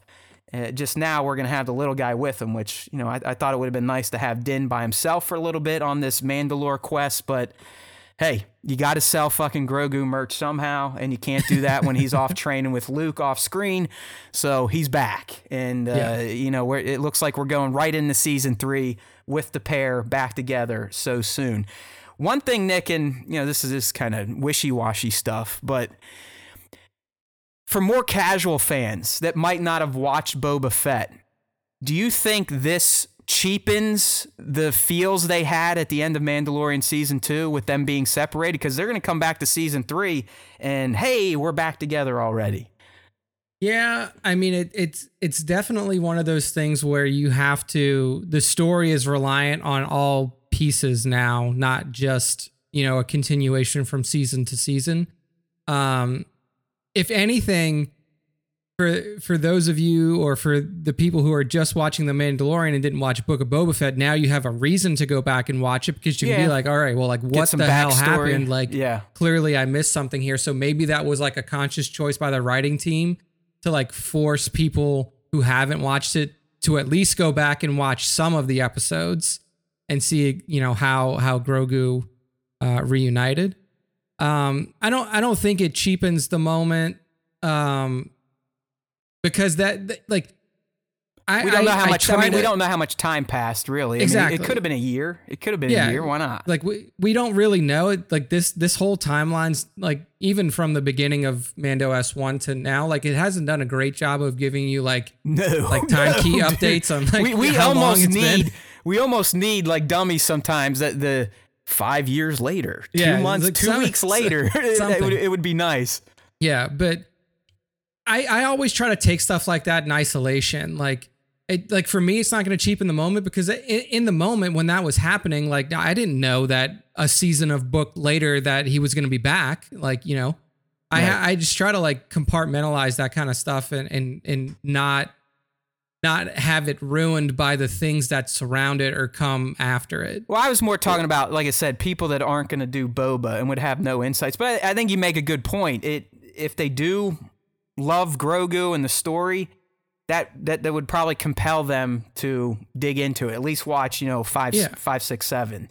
Yeah, it gives them a chance to go back. So hey, I guess that's just another way. Like, oh hey, yeah, you like that? Well, go buy yourself a Disney Plus sub and watch the Book of Boba Fett at your own house, you cheap bastard, something like that. So, and then the stinger we got, which may have been something else according to one of our sources, but it is revealed and.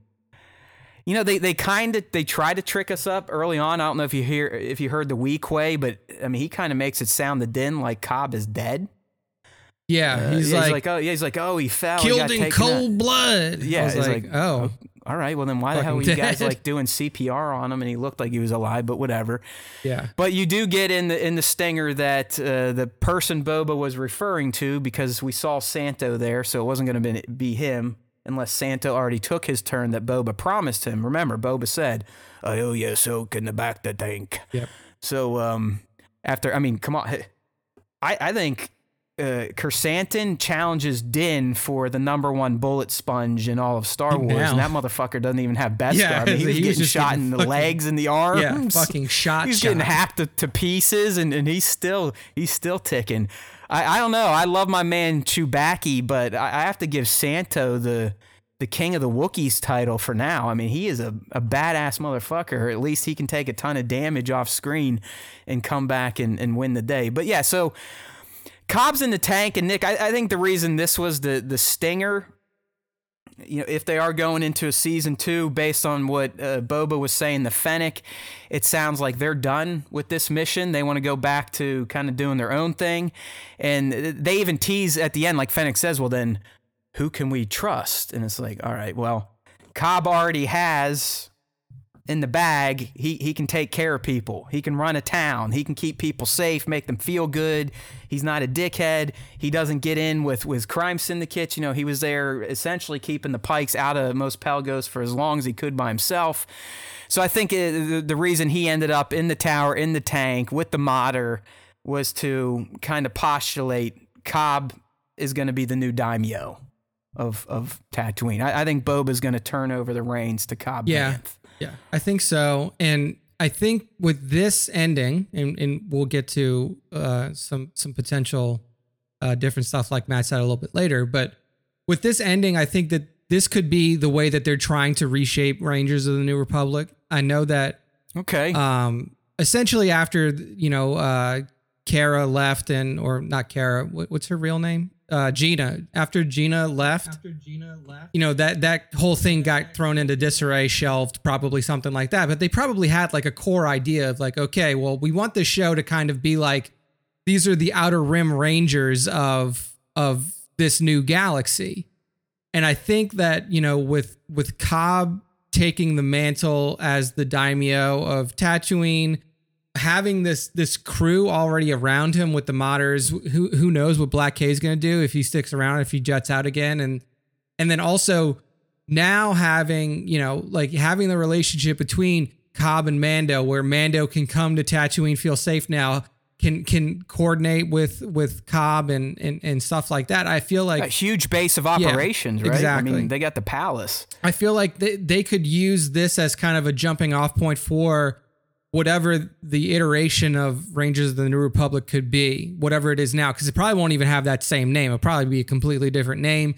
And then maybe this is where, you know, if Crimson Dawn is going to come into this Mandoverse, like maybe it's with Cobb Vanth at the helm, and then that may bring, you know, that may pull Mando back in, that may pull Boba Fett back in, and, you know, start to see kind of the formation of this super team, for lack of a better word, that can use Tatooine as a home base, and then can also kind of branch off from there. Yeah, so. I mean, I don't know if it, like you said, if it ever comes back, it may be called something else, and it makes sense because we're not really going to have the Rangers. Yeah. I mean, they literally gave Cara Dune a fucking Ranger medal. Yeah, I was to say, like the New Republic angle of that is kind of gone now, because that was the whole onus for it. Yeah.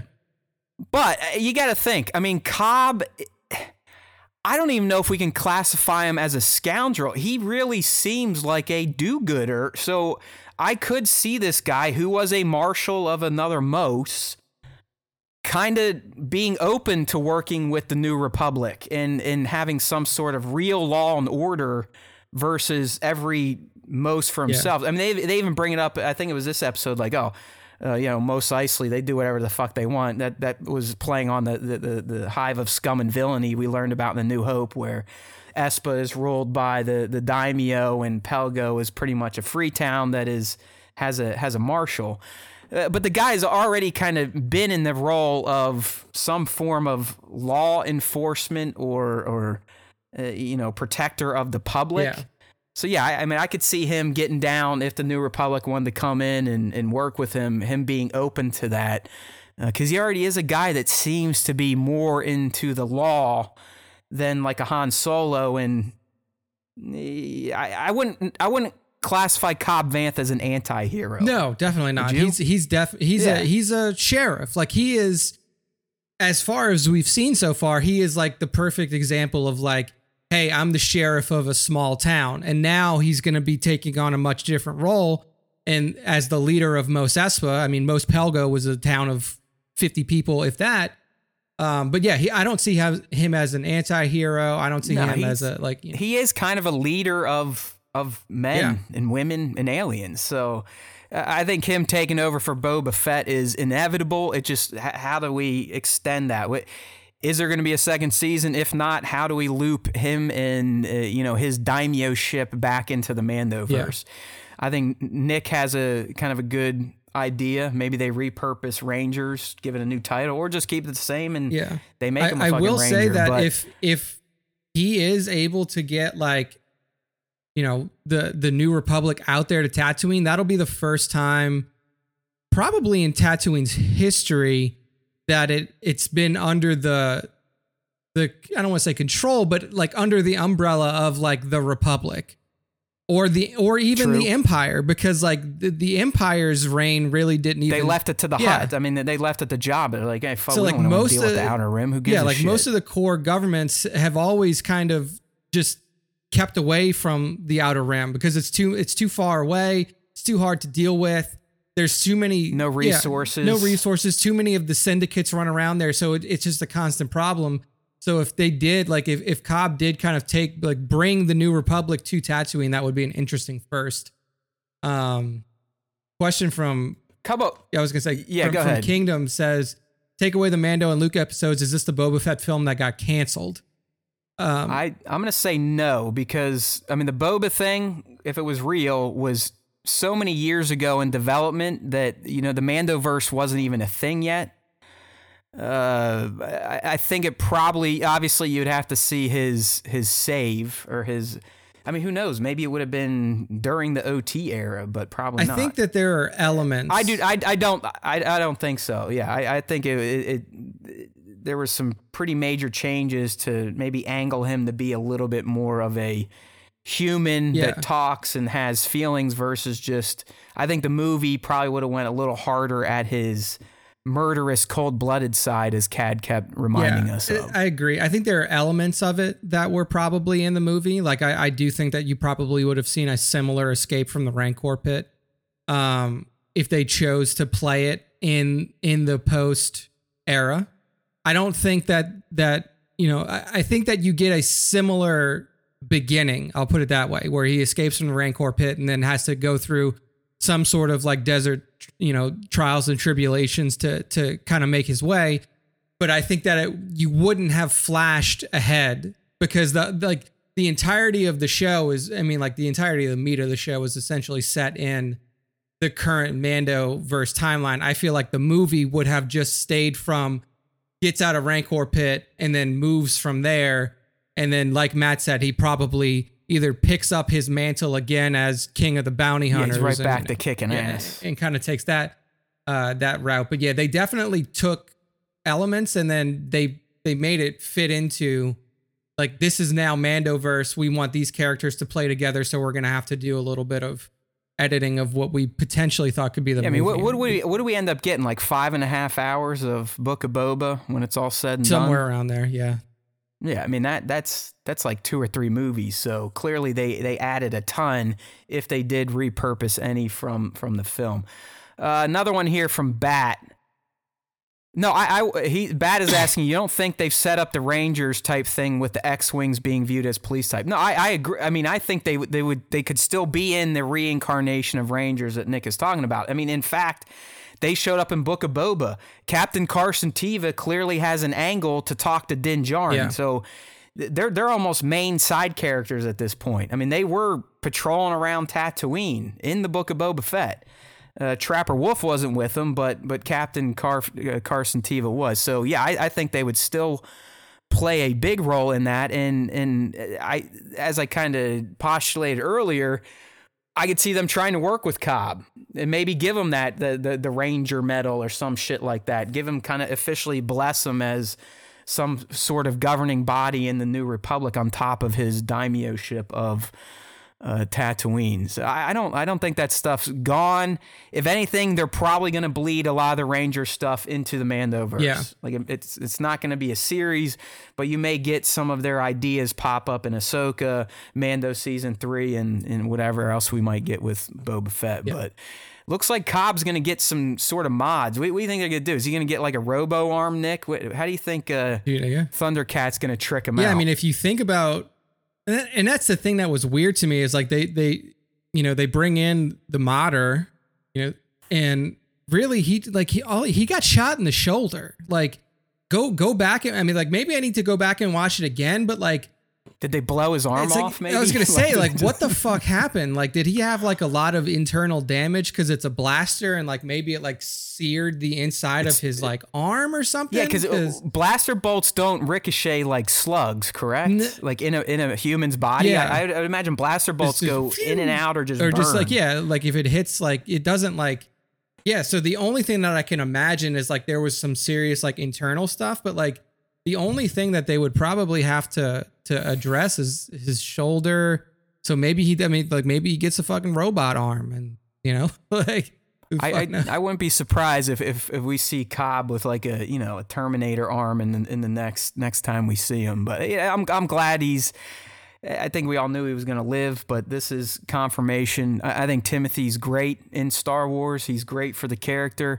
And I am excited to kind of see what they do with him. Yeah. Because as I said last week, what I love about the Mandoverse is we're already getting payoffs on all these relationships that Din has established over the first 2 seasons. And now we're going to get that too from the Book of Boba Fett. Even if you don't like them, it'll be neat to see the Mod Squad show up in future something to do something. Yeah. Same with Santo. Obviously Fennec. I wouldn't even mind seeing the Major Domo again, to be honest honestly, with you. Like he was, again, like when you have those comedic characters, I really enjoy them. I enjoy those comedic breaks with Peli and with the Major Domo and stuff like that.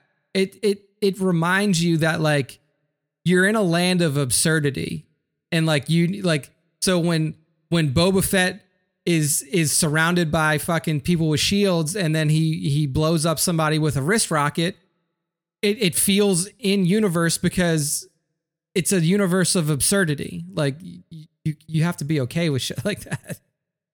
I like Trevor here. He's trademarking best arm. I like that. He does want some armor, right? Yeah. And even Cad reminded him, and I think he reminded Boba, like, hey, you took his armor. That's why he's dead, you dickhead. Yeah. All right. No, but well, there you go. Overall, there you go. That's. Do you think that this season of Book of Boba Fett gave you what you wanted? I'll put it that way. Yeah, 100%. Like, I mean, you'll get no complaints from me. Sure, I could sit there and get on a high horse or a soapbox and nitpick stuff till the cows come home, but I'm not in Star Wars for that anymore. I don't really want to hate watch stuff. If I watch it and I'm entertained, I'm entertained. I don't need to justify it to anyone else. Yeah.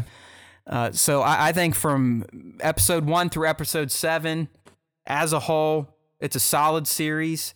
It turned Boba Fett from a background mute character, bozo idiot, into an actual speaking character that has motivations now beyond just making cash. I think he's left wide open at the end of Book of Boba Fett, meaning they can take him in any direction they want to now. They could, maybe have him dabble in the seedy shit.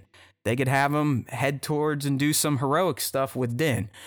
Obviously the Mandoverse crossover stuff was a thing of beauty. I mean, people just 2 weeks ago were talking about how those episodes were the greatest thing they've ever saw. So you got to give credit to the Book of Boba Fett for that.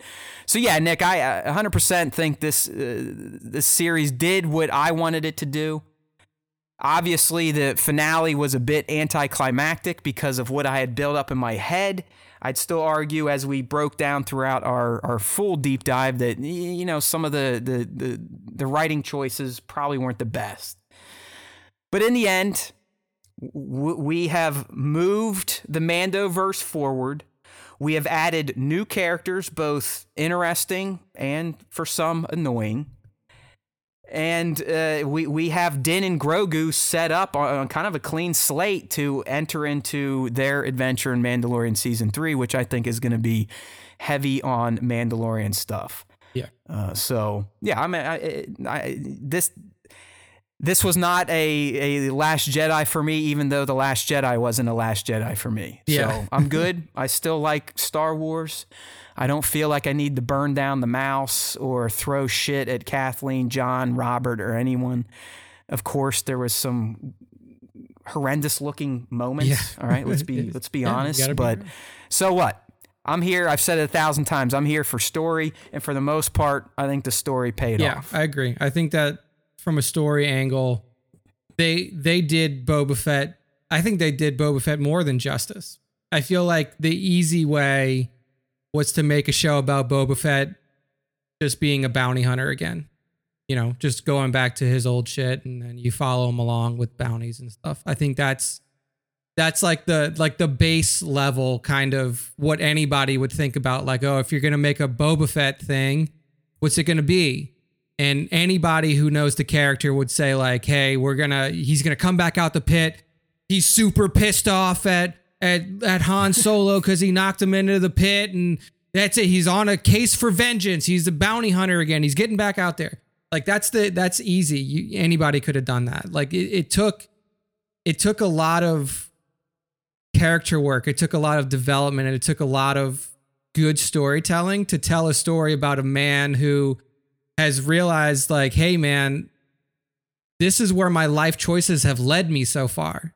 To the bottom of a Rancor pit, or to the bottom of a Sarlacc pit, and choices equal bad. Yeah, like need to fix. Clearly, there's something that needs to be done here. So, you know, while seems like a lot of people who watch this series just wanted the pew pew fly kill Boba Fett, like I think it actually did a lot more for his character and his development as a character to have a series like this. So I was hey, look, Props showed up. Props, you missed I kind of laid down the law, and you're approaching the entitlement approach. Yeah, so we'll leave you alone. It's garbage for you. You have fun in your dumpster, but we're not going to those lengths.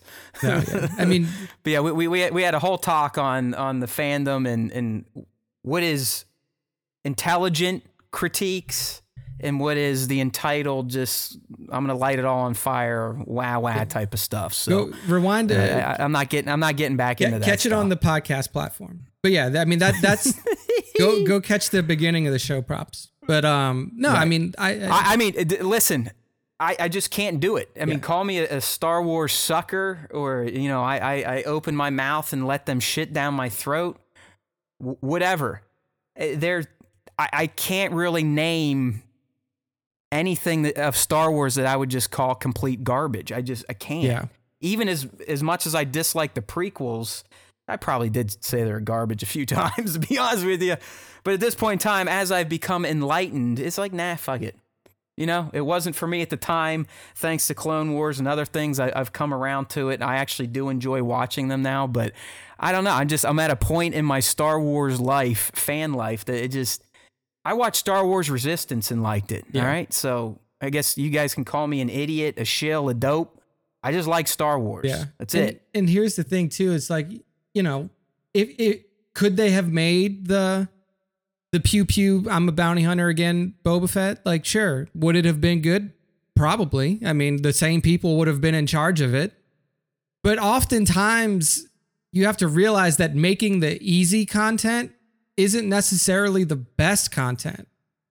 I mean, just because something is easy to do, like, oh yeah, this is easy. You just get him out of the pit, get his armor back, and then he starts shooting people again. Like sometimes that's not the best content. That's not the best for the direction that you want to take your character. So, something to think about. Yeah. Hey, in the end, there's definitely we'll call it like the TL, it's like a line in the fandom. It's like a demarcation line happened with TLJ, and I think you'll forever have those splits. Yeah. It seems the same people that were really sour on TLJ were the same that were really sour on Book. And hey, as Justin's saying here, to each their own. It's not for me to figure out. I wish all Star Wars fans enjoyed stuff as much as I did, because it really does make me happy. I'm going to miss that fix we got every Wednesday. And, Nick and I were talking, we're like 3 months away from getting that fix back. I'm a junkie. I want it. I want to be excited on a Tuesday night to where I wake up at 4 a.m. and do 5 hours of work before my real work day even begins. But that's me. So I don't know. Am I stupid? I don't know. That's how you kind of are made to feel these days in the fandom, if you like something that other people do not. But whatever. Like I said, I want to get the fuck away from all that nonsense. It just, as Nick was saying, before we had Book of Boba Fett to talk about, sometimes it's hard to get up and do this because the fandom is so goddamn fickle and angry, and it's just, there's so much negativity sometimes. I live in the negative. I can't have it in my Star Wars. I'll leave it at that. Yeah, no, I 100% agree with you. I don't want that anymore, maybe when I was in my early 20s and stuff like that, when I still had like a lot of piss and vinegar and everything, then like, true, maybe I would be online and stumping and saying, this is shit, this is fucking terrible. But, I wasn't like that with the prequels. I wasn't like that with the sequels, I've voiced my opinion on TLJ multiple times, but I was never a person that's like, I'm going to burn somebody's fucking house to the ground. Like it ruined my it ruined my childhood type of stuff, So hey, whatever. I guess you can't win them all. I'm just so far I'm glad that I'm enjoying what the Mandoverse has given us, because I know, trust me, people, those feeling salty on Book of Boba Fett, I know that feeling, but I can also tell you it's not worth holding on to that shit. I held on to my prequels hate for a decade or more. I mean, it's just what, Nick, over the past 2 or 3 years, maybe. Yeah, no, it's recently subsided. That you have come down. Yeah, because there was some Friday night. I mean, you remember we used to do this on Friday nights after happy hour for me. So I would just. And it wasn't live. I mean, we'd just get on, and sometimes Nick would be like, prequels, and I'd just be like, blah, blah, blah, blah, blah, blah, for an hour straight. Like I would just fucking going nuts. I would budget at least 15 to 20 minutes of time for in any episode, every show, even if there wasn't like a prequel related story, I'd be like 15. We got 15 to 20 minutes of Matt just like shitting hardcore on the prequels. Just it's gonna happen. Yeah. Just build it in, and then we move on. I get it. I get it, man. I get it. Those were the days, but boy. I'd go to B-Dubs, and I'd have a half gallon of Coors Light in my system. We'd hit go, and I'd just be like, blah. Let me tell you what I think about Anakin Skywalker. I'd be like, all right, here we go. Nick he even remembers like my go-to arguments. Like I knew probably because I was drunk half the time. I was just repeating the same shit over and over.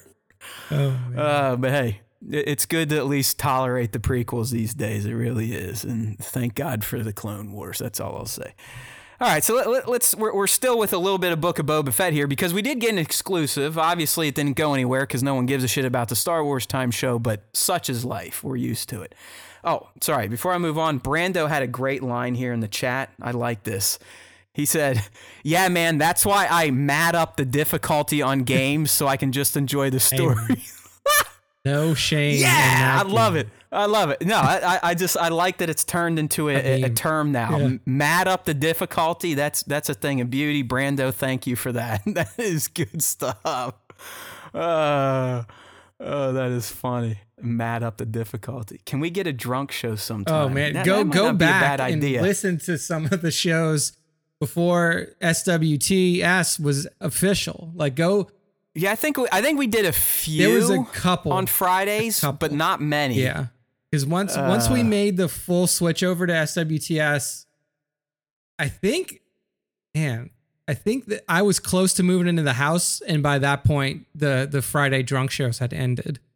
Yeah, we moved it to Tuesdays because it was like, I mean, sometimes I wouldn't even get home till like 9 or 10 my time, and then we'd go live, and it'd be like midnight on Friday, and I'm sitting in my basement like, rah, prequels, blah!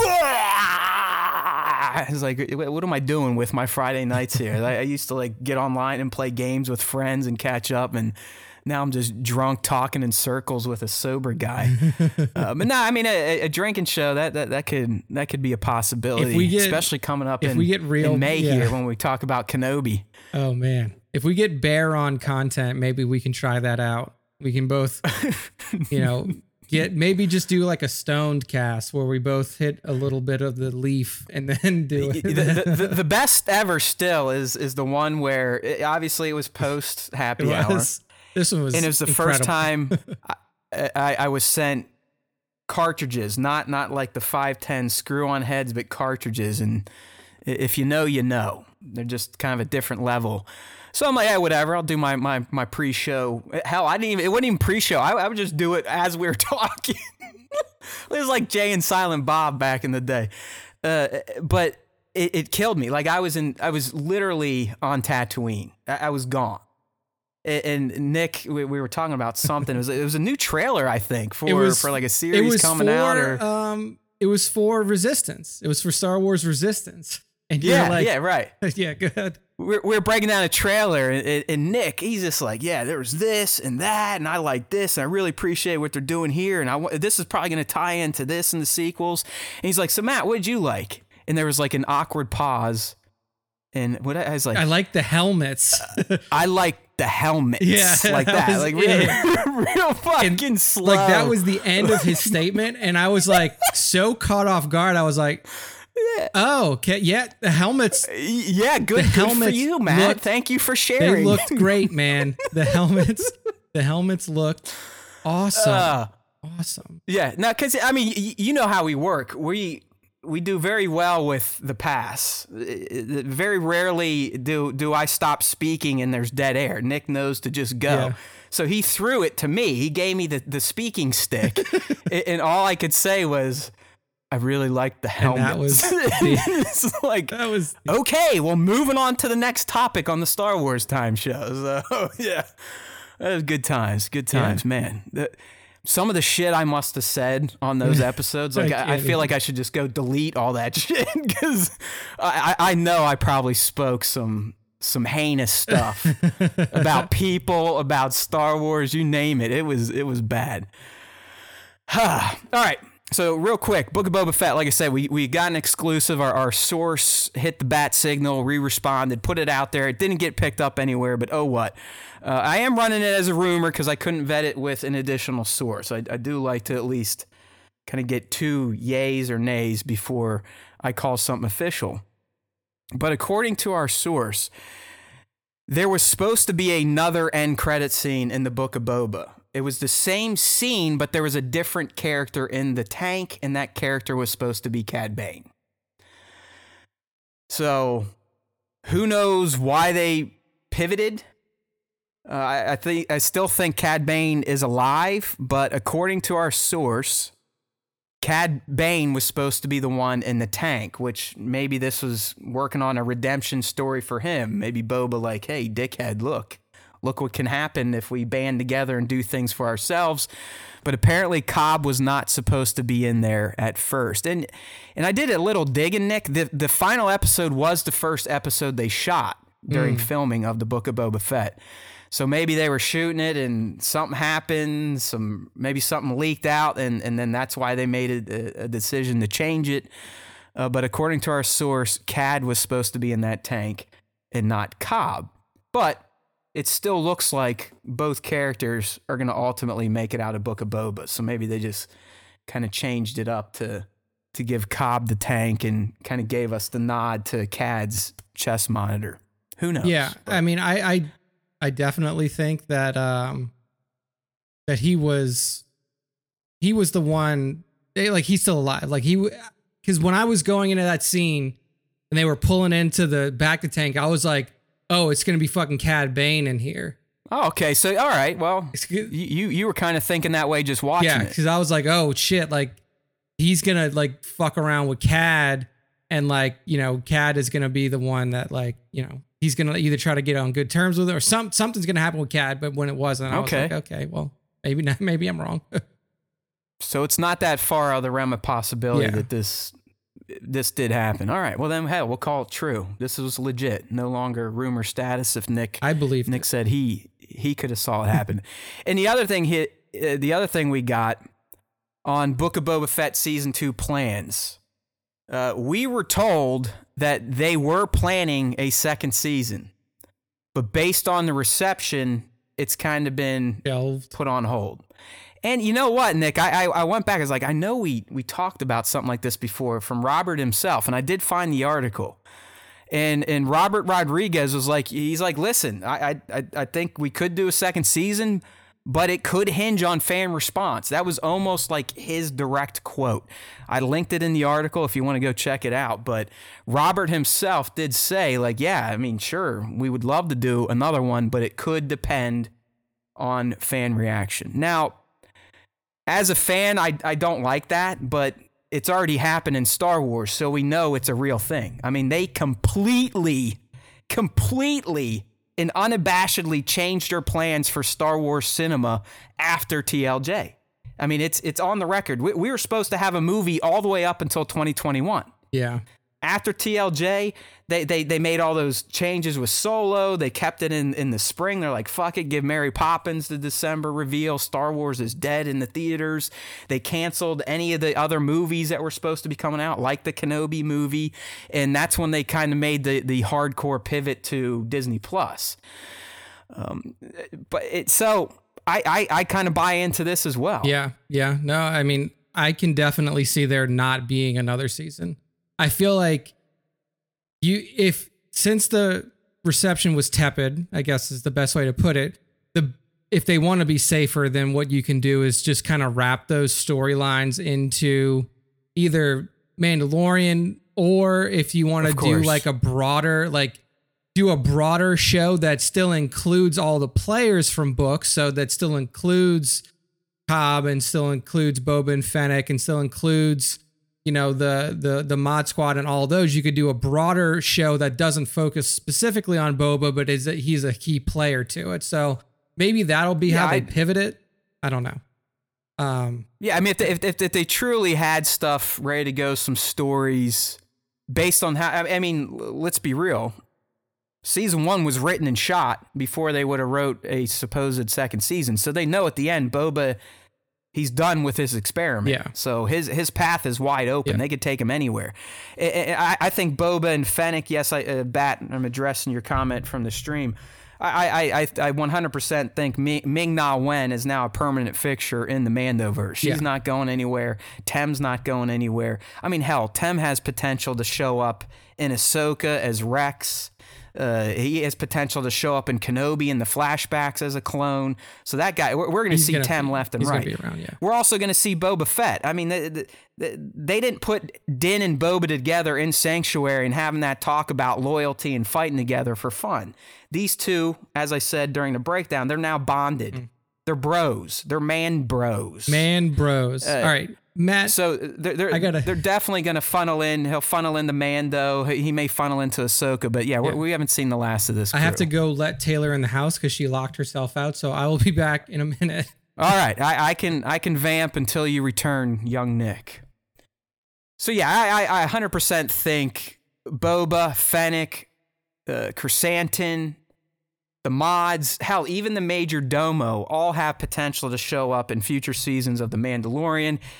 As Nick said earlier, if they repurpose Rangers, that would be a good fit for these type of people, as well as, maybe even Ahsoka. Because I think Ahsoka, they're still going to remind us that, hey, yes, this is Ahsoka. It's getting away from the guys with gun and armor, but it's still a part of this shared Mando universe.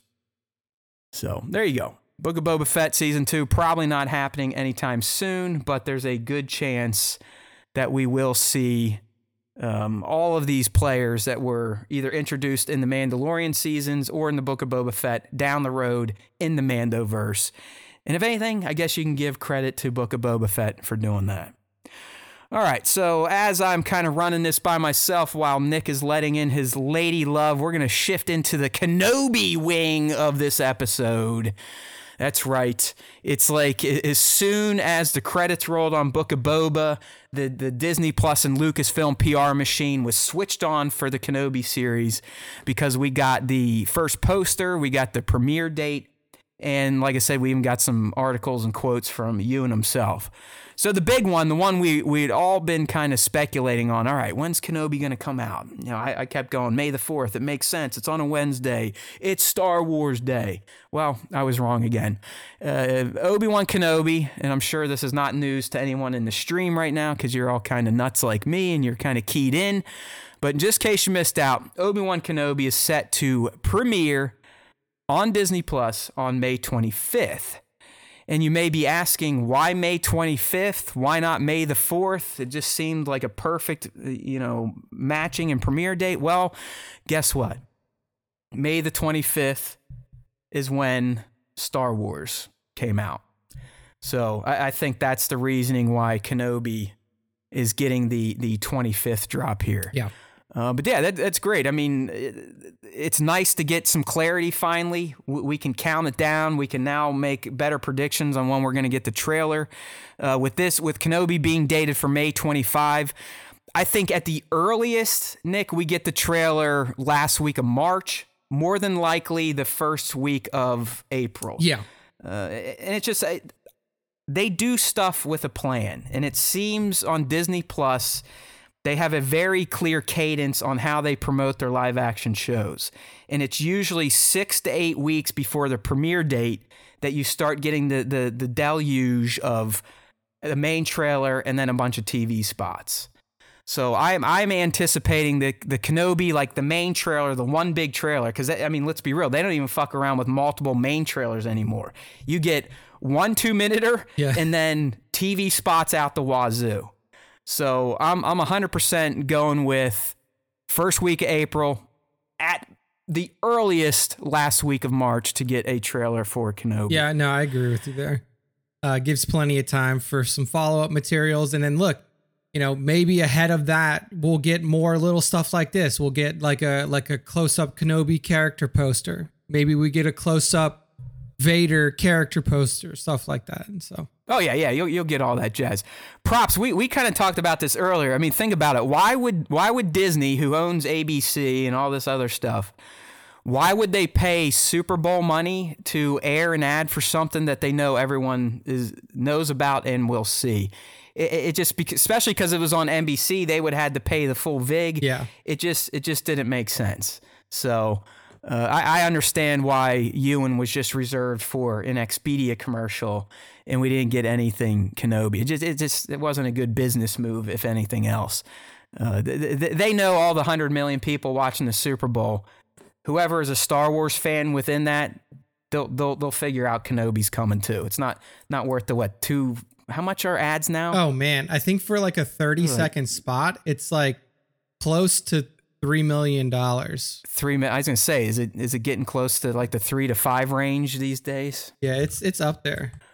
Just the poster itself, Nick. $7 million for a 30-second. Oh yeah, ad. okay. Well, there you go. That's why inflation's a bitch. Yeah. Holy shit. Yeah. I mean, not that Disney $7 million to them, they wiped their ass with it, but it's still $7 million. So they're like, fuck it, we'll save it for an IG or YouTube drop that we can pay an intern $10 an hour to do, versus running it on NBC's network. So yeah, there you go.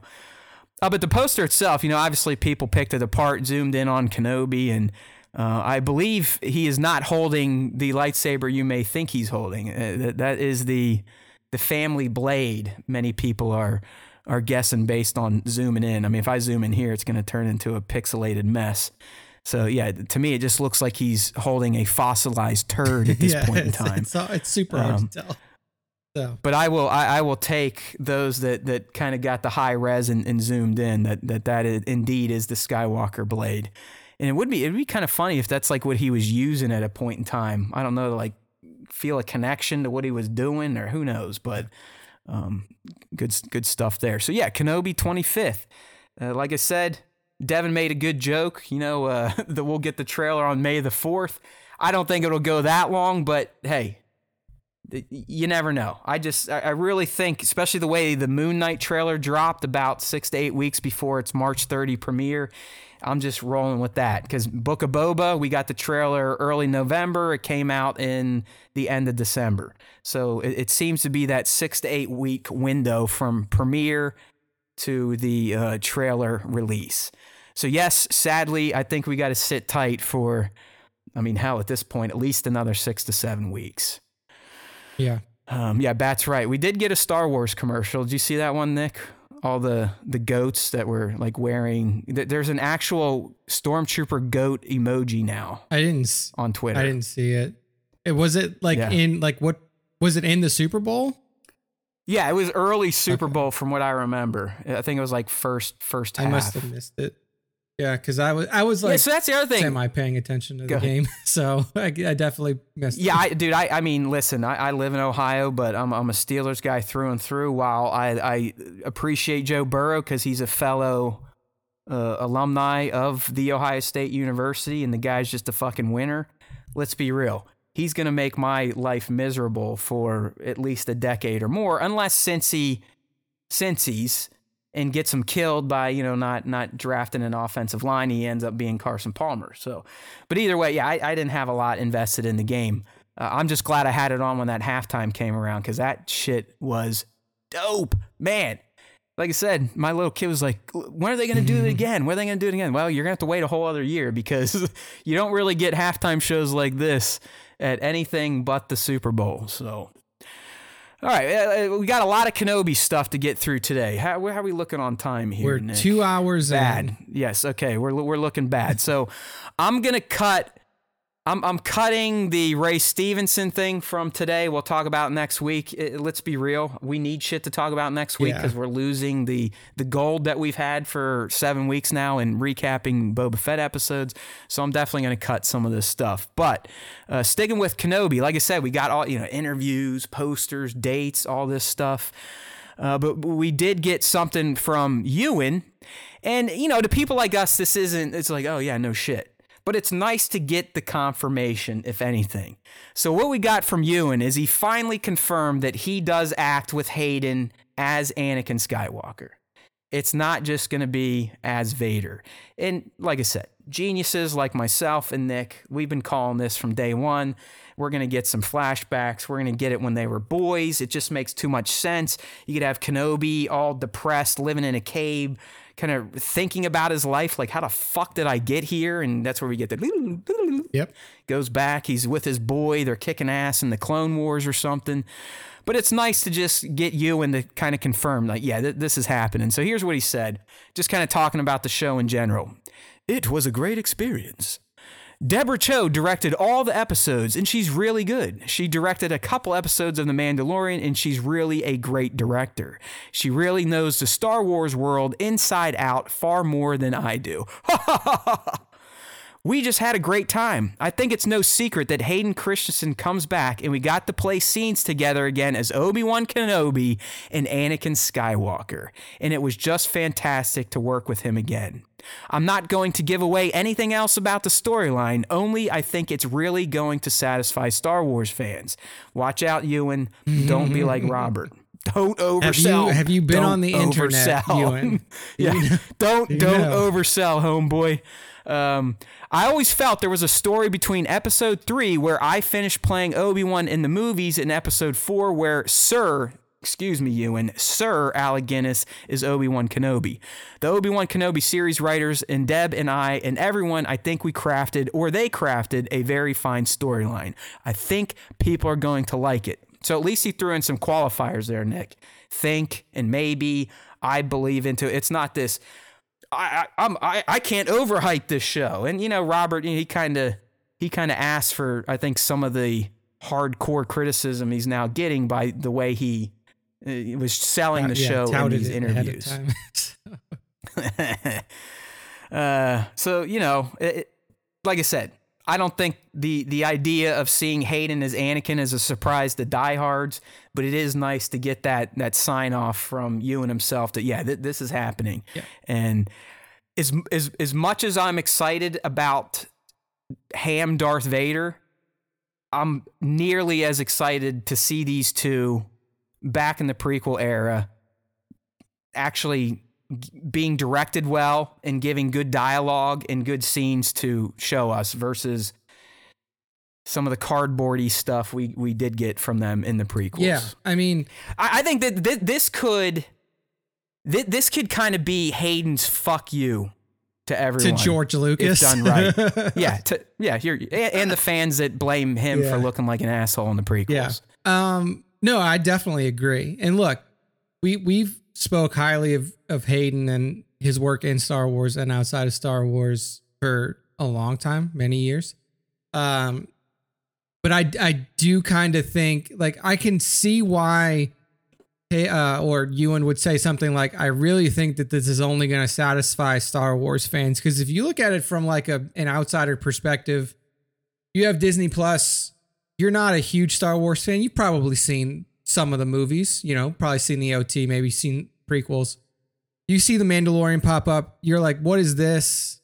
But you can look at it as like a spaghetti Western in space. You have to have no Star Wars experience at all. It is not required for you to enjoy The Mandalorian. And even to a degree, it wasn't required for you to enjoy Book of Boba Fett because they gave you so much background context on who the character was right through the beginning of the series that like you kind of grow to know him as the season goes on. Whereas with this, if you're not a Star Wars fan and you see a show that's about two main Star Wars characters and there's probably not a lot else going on, like probably not gonna be something that you check out just to check out. Because if you don't know who Obi-Wan Kenobi is, or if you don't know who Anakin Skywalker is, then highly unlikely that you're a loser. What's wrong with you? What did your parents do to you? Know, right? You were raised incorrectly. No, I get caught up in this all the time, and I think some of it's part of my Star Wars narcissism. But I do think everyone else is like us with Star Wars, and they're not. That's one of the reasons why we don't have a big following, because it is still as pop culture huge as Star Wars is, it's still just a little niche. Yeah, it's like that get people like us that are super fans and dive into the lore, or speculate on new stuff coming up. But for the most part, not every human is like us. Yeah. And I sometimes have a hard time realizing that. Yeah, I mean, you have to figure that the people that go out and see Star Wars at the movie theater, like the regular fans, do not give two shits about Star Wars news before a new piece of content drops. All they care about is like, okay, what's the date that it comes out? Like, they don't care like, who's been cast and what's this and what's the rumor. Yeah, they're not on Reddit every fucking day like me. Like, ooh, what may be happening in 5 years? Let me see. So it's not super sometimes surprising. I got to take that super fan hat off and be like, hey dude, there's a reason why you only have like an audience of 500 to 600. It's we still don't get as much of the super fan pie as I would like. I saw on Twitter that Star Wars Meg hit 100,000 subs on YouTube, and I'm just like, fuck.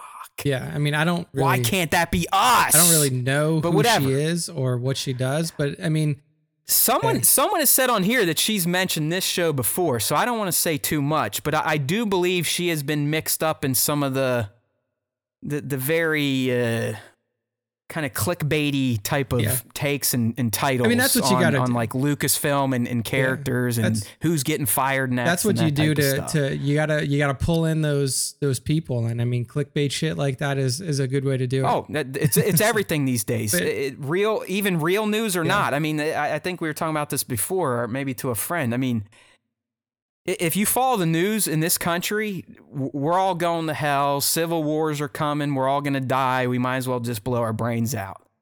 The president's horrible. The government's horrible. Everything's horrible.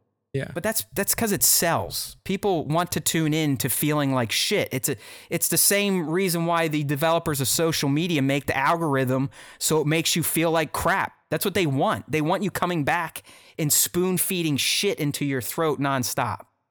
Right? This isn't me saying I don't trust them. I'm talking about, like, you know, I still believe in journalism and the free press and all that, but all of them, the CNNs, the Foxes, either side, they all go for the ultra negative doom and gloom because that's what a lot of humans want to latch onto. It makes them feel good for some reason. When I've always taken it, and this is with politics or anything, I have eyes, ears, and a brain. I can interpret what is happening in the world myself without someone else's slant. It's not that hard. Yeah. But a lot of people can't. They want the slant. They want to believe in the ultra left or ultra right opinion. And I don't even know why the fuck we're talking about this anymore. So let's go back to Star Wars. Star Wars, yeah. Like, I don't know. Again, I don't even know how I got on that fucking for those tangent of you who are out there listening, like, oh, like Nick.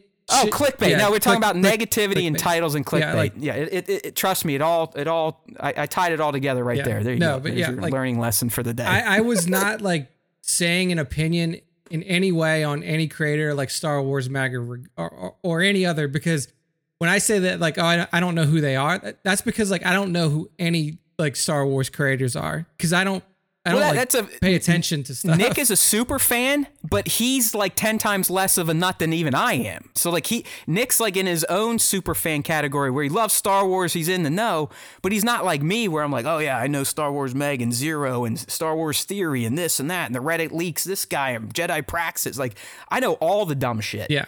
So I'm as cuckoo for Cocoa Star Wars puffs as it gets. Yeah, but all right. Anyway. Yeah, hey, Star Wars Meg, good for you. Maybe one day we can get to 1,000 songs. Hopefully we'll join. Oh, let's go. We got so close, but now that I'm not doing Boba recaps, the subcat. Look, come on, people, get more people to sub to this dumb ass show, please. Get into. I don't know what else to do. Like, I'm digit. gonna start like, I don't know, like maybe we should get more negative. Like every post is gonna be like fuck, and the next one will be shit, and the third one will be dick, and who knows? Maybe that'll work.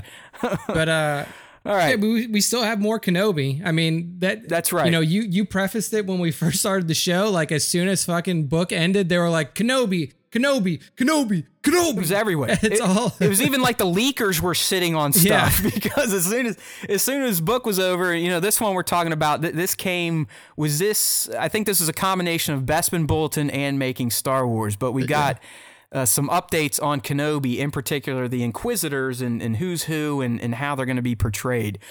So the first bit of news here is that the Grand Inquisitor in Kenobi is going to be played by Rupert Friend, who we do know is on the cast list 100%. Yeah. And as Nick said, we also know that Moses Ingram is playing one of the Inquisitors. Who is she? Third sister, second sister, your mom's sister? Yeah, third sister is the best speculation that people have now. I don't think it's been officially announced, but the best speculation is that she's playing the third sister. Right. And the report went on to say that the Inquisitors are going to be extremely brutal in Kenobi. You know, as Nick kind of put in the article, it's going to align to how it was her name, Trilla, and how they were acting in Jedi Fallen Order. And here's a quote here. This comes from Bespin Bulletin. A scene where Moses Ingram's character cuts off the hands of a Tatooine citizen, which amusingly shocks the Grand Inquisitor. This has come from Making Star Wars, and he goes on to say that the group are brutal in the series, and this scene of Ingram's Inquisitor is just an example of the brutality we're set to see in Kenobi. Yeah. Yes. I mean, so that is excellent. I don't take that as surprising in any way. I mean, I think that for like 1980s, I thought that Vader was pretty brutal. Like, he choked somebody to death the first time you saw him. Yeah. Like, you know, the first scene he's in, he's got a dude held in his hand. Good old Antilles, just getting taken out. Fucking choking him to death. And then, so like dark side Force users have always been pretty brutal. But it is interesting to see, like, are they going to take this, like, for a Disney Plus series? Are you going to take this up to an 11? Like, where they're almost like, it sounds like they're almost going to be getting off on being brutal. Exactly. Like, you know, like the Grand Inquisitor looks at her like, hey, that was a good move. Like, hey, good job. Hey, you see that bum, cut his legs off. Why not? And she's like, yink, there you go. See you later, pal.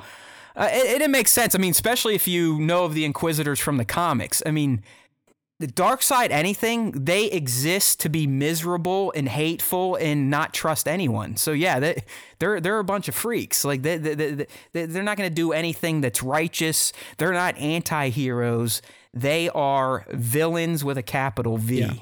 No doubt about it. And the rest of this report goes on to state that Vader is going to actually be played by 3 different actors. Yeah, and it makes sense if you think about it. Yeah, exactly. I mean, it falls exactly in line to how things played out for Mando. So you had, Pedro Pascal, who is playing Mando whenever his face needs to be shown in any capacity.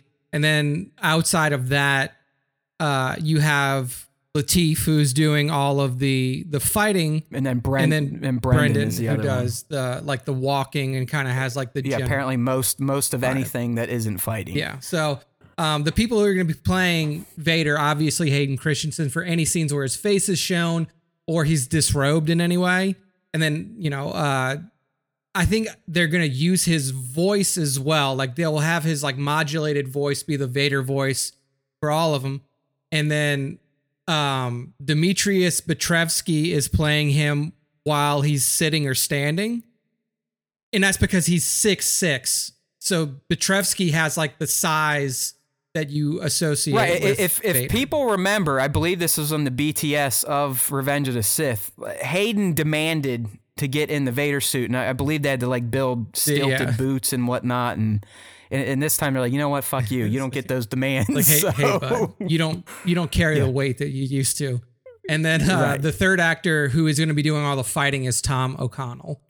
Tom O'Connell's been around Hollywood for a while. He's played a lot of different like small acting bits, also done stunt work and stuff like that. So he's going to be playing Vader while he's fighting.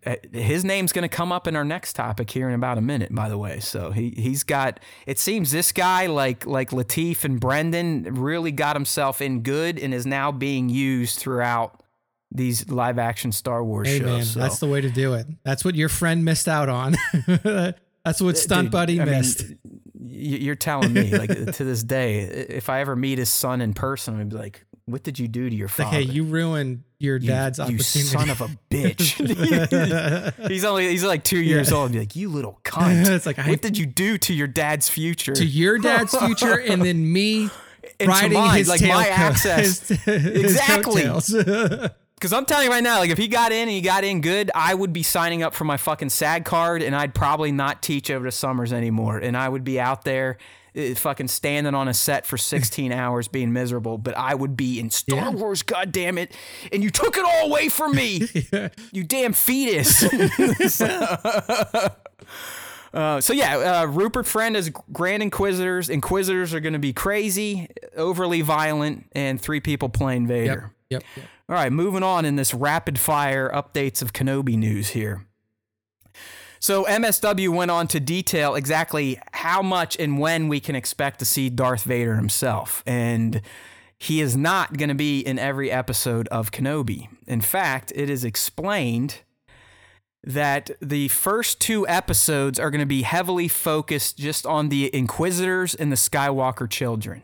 So kind of like the setup. And you know, from what we've heard, we've kind of figured that the Inquisitors may get a hold of one of them or get close to one of the twins.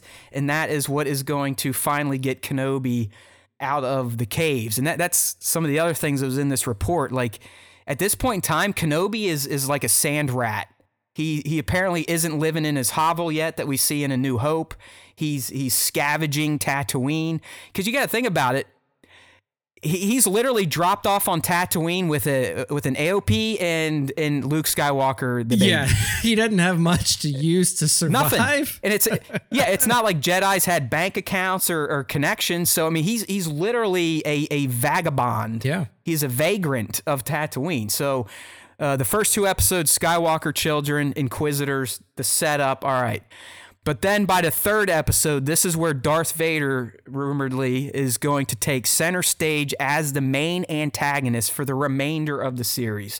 So, you know, episodes 1 and 2, no Darth. It's going to be his henchman doing the setup. He's probably going to learn that Kenobi, you know, I hate you. I hate you. You know, that type of stuff's going to come back and he's described as, once he ultimately shows up in Kenobi, that he is going to become the main puller of the strings over the course of his episodes, and his attitude is peak angry. Like, it was described as Rogue One, but even fucking angry. All right, like this is peak Vader in his self-wallowing pity, where he does derive the most anger from. So I mean, he is going to be completely kind of off the rails, laser focused on his mission, and he's going to be bringing the pain 100%. You know, we talked about this in our leak about their fights, and you know, he's going to throw Kenobi like across an entire landscape. It's just going to get nuts. So, you know, think Rogue One Vader, but even deadlier. Yes. Thank you. Nipples are hard. Moving on. We should also not expect Vader to duel Kenobi like he dueled his son, meaning it's not going to be a lot of talking and you know, trying to throw out, hey, you know, let's team up type of stuff. It's going to be brutal. Like, he is out for blood. He wants to kill. So there's not going to be a lot of like, oh, you could turn to the dark side with me. He's like, no, come with me, Obi-Wan. We can rule the galaxy as former apprentice and master. And none of that shit's fucking happening. I mean, it's going to be on, you know, he is out for blood. So there's going to be no reminiscing about the good old days. So that stuff's all great. I mean, it sounds like by episode 3, Vader becomes the guy, the main antagonist, which means we should get heavy helpings of him. And the best part is his pissed off meter is at full. Yeah. So the potential for jaw drop moments, for just me getting on my knees and doing like the Ewoks to C-3PO in Return of the Jedi, the potential is very strong, much stronger than maybe we even guessed before we knew how much Vader we'd get. But this is really sounding like it's going to check all my Darth Vader's my favorite character boxes here, Nick. Definitely. I mean, like, we want the bloodthirsty Vader, but also knowing that there are those Anakin moments, like potentially new Anakin moments we've never seen before. Like, no, I think it is going to be all new. Like, Nick, I'm thinking it's going to be war stuff, like where they were equals. They were he was no longer the pupil. He was General Skywalker. We had General Kenobi, kind of like what we got in the Clone Wars. That's what I'm. Dude, that's what I'm hoping having for. That balance, having like that beautiful nostalgic moment between like two brothers built through battle, and then like the brutality of the fighting between these two is going to be fucking awesome. And just the hate between them now, because you would have to think Kenobi. I mean, he did try to kill him, like, so he doesn't have much. He doesn't have much love left for Kenobi. Him, is probably like, look, dude. Kenobi probably wants to kill him still. Like, I don't think that, like, 100%. Obi-Wan's not going to come back and be like, oh, I didn't kill you last time. Now I feel bad. Like, let's try to fucking work this shit out. Like, he is going to be like, I need to cut your fucking head off, or if you're by the fucking lava again, I need to push your ass in it. So, see, I still think, even though, you know, this report is saying it's not, their fights aren't going to be very wordy, I do think ultimately Kenobi gets the upper hand again, and as he has him beaten down, he may go back to what Padme's last words were to him, and he may try to reach out. Because I really think in Kenobi, we are going to get a payout to what Vader says to Luke in Return of the Jedi, which, you know, doesn't make a lot of sense based on what we have right now.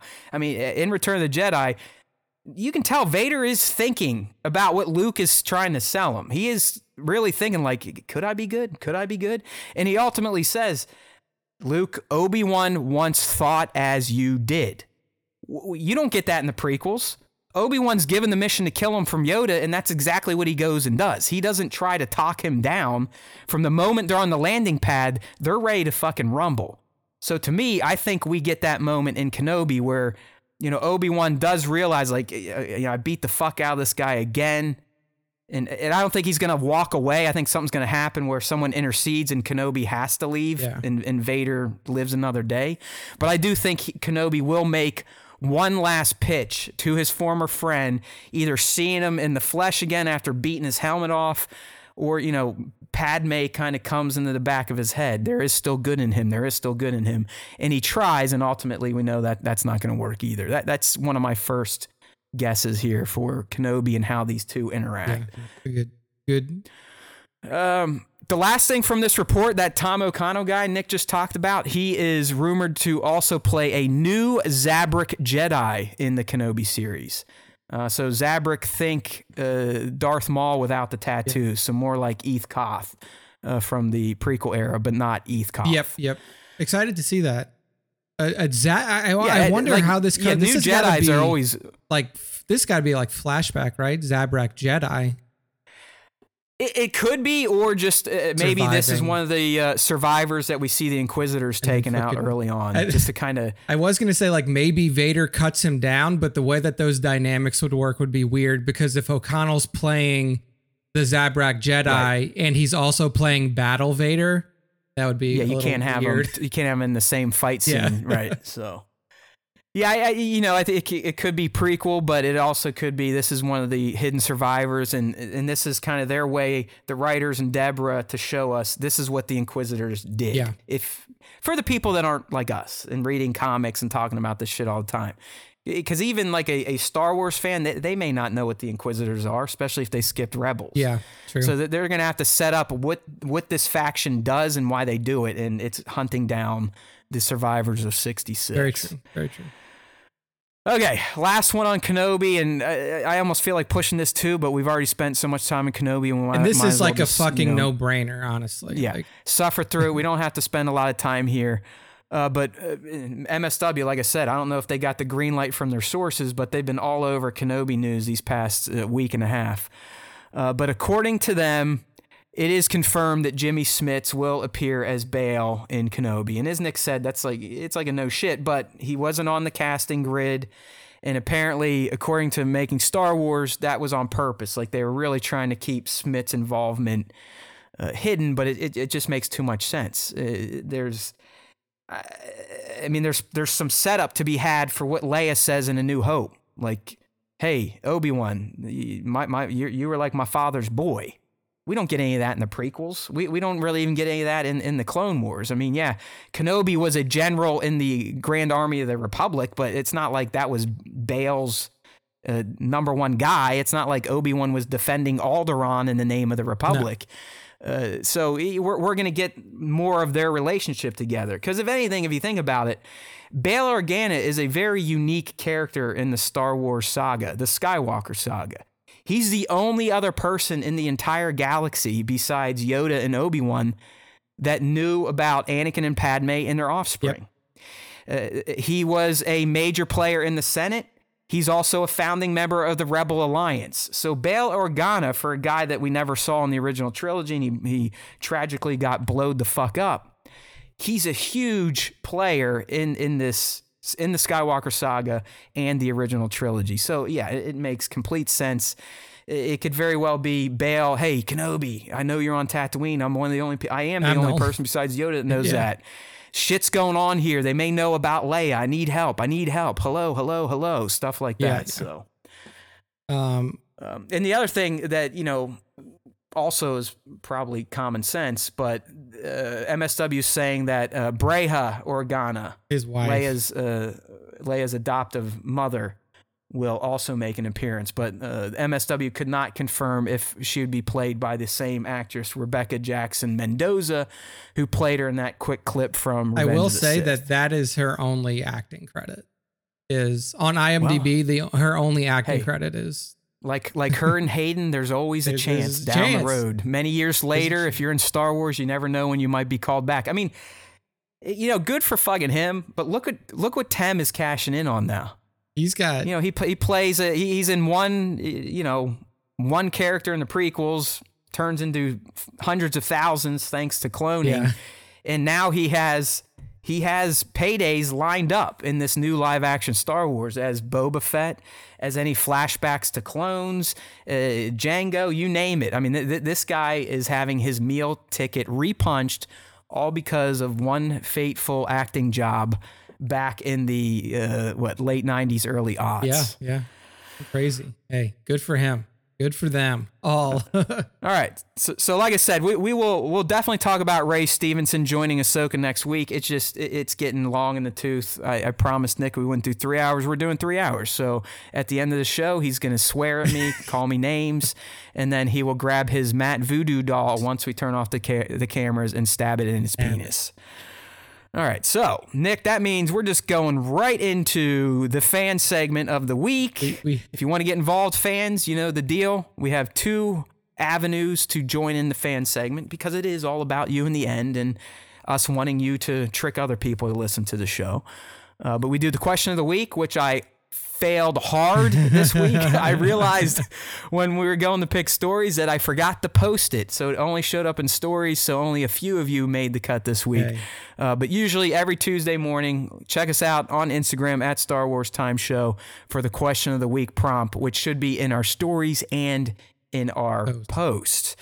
The other method is, of course, the top 5 honoring of a week's worth of featured artists that are sharing their Star Wars creations with us. That, too, is done through Instagram at Star Wars Time Show. All right, Nick, so let's start with the abbreviated question of the week. Let me get the screens up here. Yeah. All right. So, question, and I'm doing one more Book of Boba Fett for next week, and then I'm not going to be able to kind of stretch that rest my laurels on that layup question. But this week, of course, what was your favorite or least favorite part from the Book of Boba Fett finale episode? Take it away. All right. First response here is from Kingdom of Weird. This is Kingdom. He's in our chat right now, so thank you very much, Kingdom of Weird. He says, this episode had all the right ingredients. It just wasn't left to cook long enough. It was rushed, which is strange because the first 3 or 4 episodes of the show were spent answering Boba fanboy questions, and the previous 2 episodes belonged to the Mando Season 3. It had plenty to love in this episode, but nothing was allowed to settle, and we just had 4 episodes of content crammed into 1 hour. Such a shame. The best part, my 9-year-old loves it. He's on his 5th or 6th viewing. There you go. That's a way to. I'm going to say this. A way to kind of spin it around. Kingdom. That last line is more important to Disney than whether you liked it or not, because that's their future fan base. You'll be dead, and your kids will still be watching Star Wars. They want as many Matt Haywoods as they can get. Yeah, trust me. So, like they've had me hook, line, and sinker since I can even form thought. Yeah. And it hasn't stopped, and I'm pushing. I'll be 42 this July. Yeah, your thought as a parent is less important to them as your child's. He's not wrong. Enjoyment. You know, we're all young at heart still, but in this world, even in entertainment, it's the bottom line that matters most, and you got to get them young. That way, they'll buy. Right. All right. Next up. Devin Gray, which is Rogue Ranger Customs, I believe, on Instagram. They say, I loved seeing Fett and Mando fly out of the ruins and start whooping tail together. I've been waiting to see Fett flex, and this episode didn't disappoint. I was bummed to see Cad Bane die. He might not be dead. He's alive. He's alive. But I think it was... Just like Frodo lives, Cad Bane lives. But he says that, but I think it was time. It was a fitting way for him to go. Something I really enjoyed about that fight was how Fett used the techniques he learns from the Tuskens. Also, who didn't love seeing Fett ride the Rancor? Good stuff. Here. And last one this week for the question of the week is Ripik Tan. Ripik's always in the story. That's right. Glad to see it. He says, don't want to sound too negative, but I didn't connect with the finale as much as I thought I would. Cad Bane. I get that. I get it. Cad Bane and the Rancor were super cool. Peli Moto whipping around there you go, on Nick. the pedicab from ATOC was fun. And the music throughout the full season was great. Definitely ready for Kenobi. May can't come soon enough. Real quick. The music, by the way, did anyone else? I know in Discord we went through this, but Nick, I'm guessing you didn't pick. Did you pick up on the changes to the Boba Fett theme song at the end? Fett. Yeah, you did. Yeah. When you heard it, were you like, "What the? Am I hearing? Are they actually singing his name now?" And they are. Yeah. It is a different version. We have the version in our Discord. That's just another reason to join up. But I loved it, and Nick got it 100%. He passed the quiz. But right from the get go, it's no longer, huh? They just were like, "Fuck it, Fett." It was awesome. Boba Fett. I was like, this is so rad. I mean, you gotta love it. I mean, and then even like the chorus, it went from just chanting to Bo. Dude, if I was Tamara Morrison, any media appearance I did, you have to play that song before I walk in. That's my walk-in song. It's like your wrestling song, which you come out to when you're in the WWE. Yep. I mean that fucking song when they're saying his name is even better than just the chanting. It's fucking awesome. I absolutely love the theme song. My daughter and I, every Friday now, we have to listen to the Book of Boba theme when I pick her up, and the Mando theme, so we can both, kind of do our fist pumping when it kicks in. But the slight change with the finale, just chef's kiss. Loved it. Just fantastic. Beautiful stuff. Fett. Boba Fett. I mean, you can't, once you start, I mean, I'm probably going to be doing this for the rest of the fucking episode now. It's like Tourette's to me. Just get stuck. It gets stuck in your head. But I know as soon as it hit, I was like, oh man, they made it Fett instead of just, I was like, yeah, man, dude, I'm watching this stuff at like 5 a.m. So sometimes I feel like I'm hearing things or hallucinating. And sure as shit, I was like, no, they're doing this, and I dig it. Oh yeah, it was awesome. All right, man, it's time for the top 5 Star Wars fan artists of the week. Again, check us out on Instagram at Star Wars Time Show. Any Star Wars content you post, be it real ass paint, be it words and shit, toy photography, tattoos, bathroom photography, bathroom sculptures, it doesn't matter. Tag at Star Wars Time Show and use hashtag Star Wars Time Show throughout the week. I'll feature shots on the page. And then Monday night, Nick sits down with his bourbon and cigar and goes through all of the week's picks and chooses the top 5 to discuss on the latest episode of the SWTS. So, my friend, who do you have for us this week? This week, top 5 kicks off with _articulator_ toy photography. I believe this is a first time top 5er. Yes. And might be a first and first, one of those first and first. Yeah, one like of the first feature and a first top 5. Fabled first it and happens. first. It happens sometimes. It does. And with a shot like this, if it's a first and first, I can see why. What we have is an awesome. This is like a scene. This is a scene recreation, I believe, from episode Steady 3. Scene recreation for sure. Yeah, where we see Yoda and Obi-Wan Kenobi defending the Jedi Temple, and we see Yoda doing some acrobatic flipping. And in the scene, he like flips, jumps on a stormtrooper's chest, and then sinks his blade right into him. And that's the exact moment that we see here from the Articulator toy photography. Yep.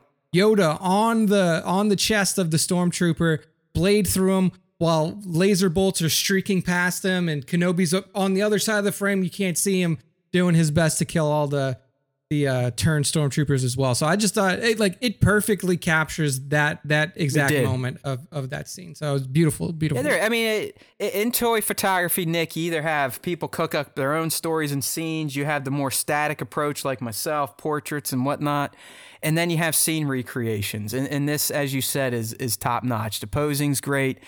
I mean, let's be real. I think the 501st are the best looking clones. You got to like the Phase 3 helmet and then the paint scheme. And plus, we know they're tied to Anakin. That probably gives them an added cool bump. But just job well done. Posing great, framing good effects on the lightsabers and blasters. So overall, good work here from at the _articulator_ toy photography. Absolutely. Beautiful stuff. Next up. Good friend, good friend of the show, good friend of Matt. Real quick, Nick. Yes. Look what showed up today. Okay. Tell me, because there's a bit of a delay. It is the Razor Crest. The HasLab Razor Crest has made it to Star Wars Time HQ. It's so big I can't even get it in frame. And it's definitely beefy. But the reason I did that because the shot we're looking at from at BLK SRS.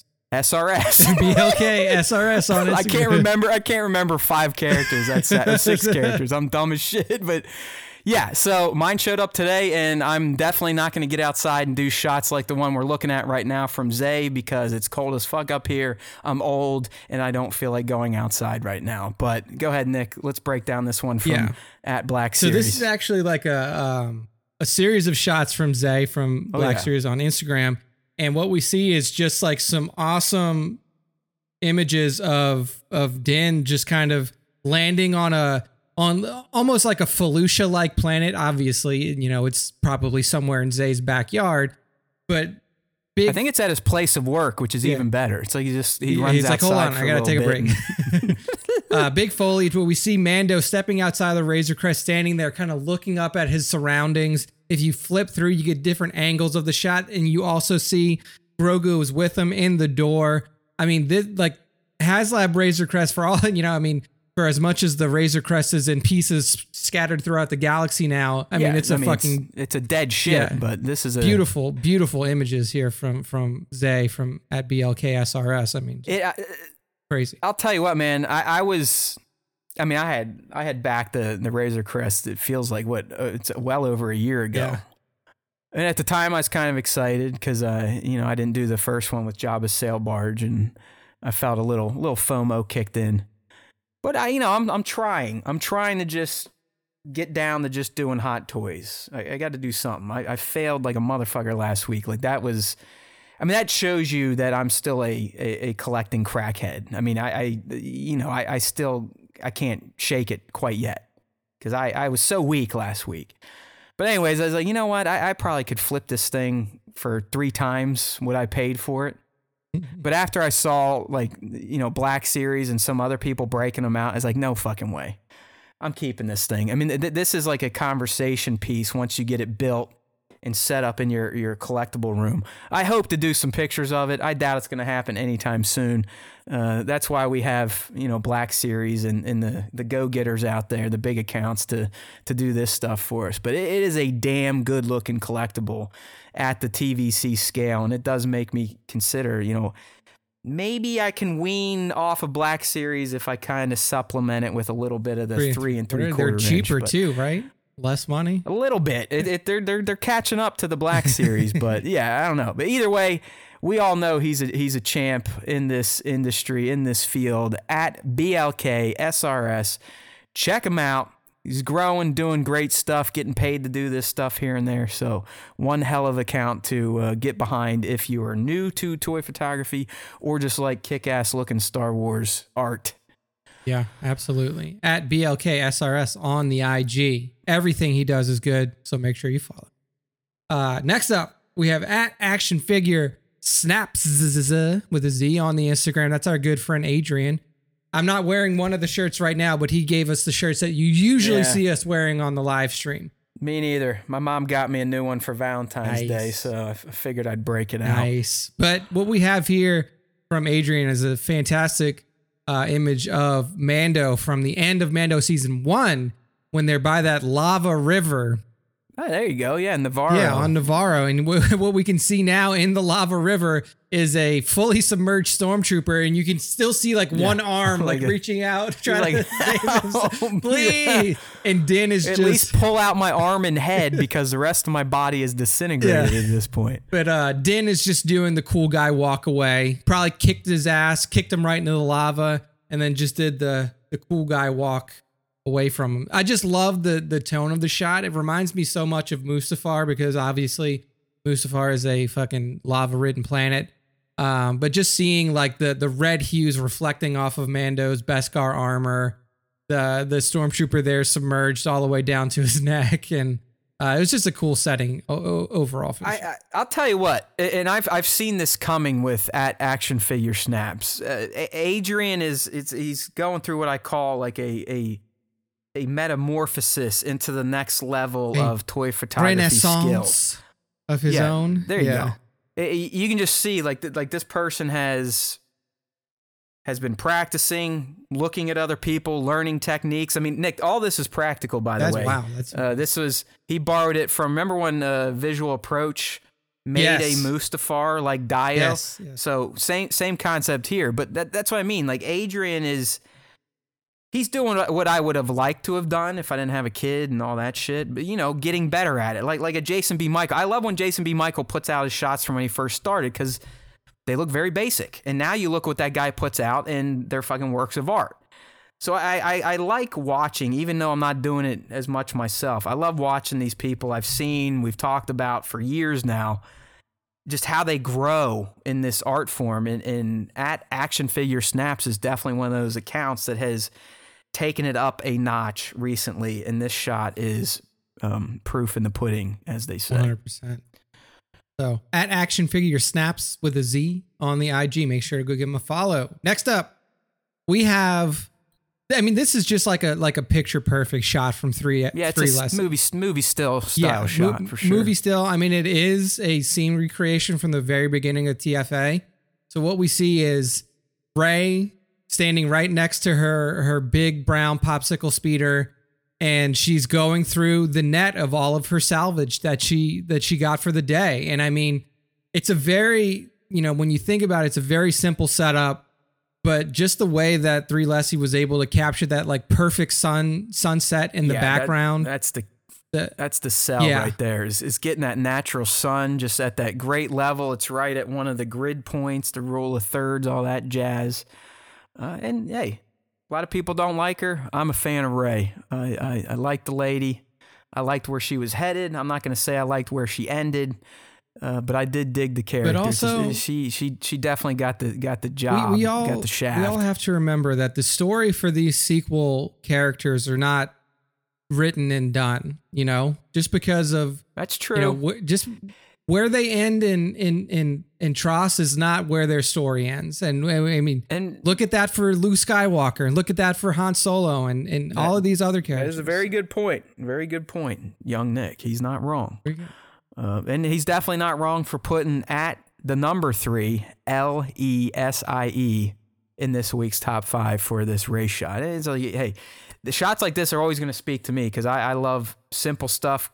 Get it in camera. You know me, I don't want to fuck with the photoshops and this, that, and the other thing. So I always appreciate just a very natural captured image here. Beautiful, beautiful stuff. 3 Leslie on the Instagram. Last up is operators _the Republic. Operators of the Republic. And it's probably one of the best like Imperial wartime shots we've ever seen. Yeah. I mean, it's great. Period. I mean, we've seen some incredible stuff from other photographers, but what Operators of the Republic did here was just fucking next level. So what we see is like in the heat of battle, there are explosions in the background, people shooting, like stormtroopers firing as all of the action continues, and you have one of the stormtrooper commanders that's got one guy, he's like, this guy's on his knees, he's picking him up, got him by like the scruff of his neck. He's like, you get out there and you do your job.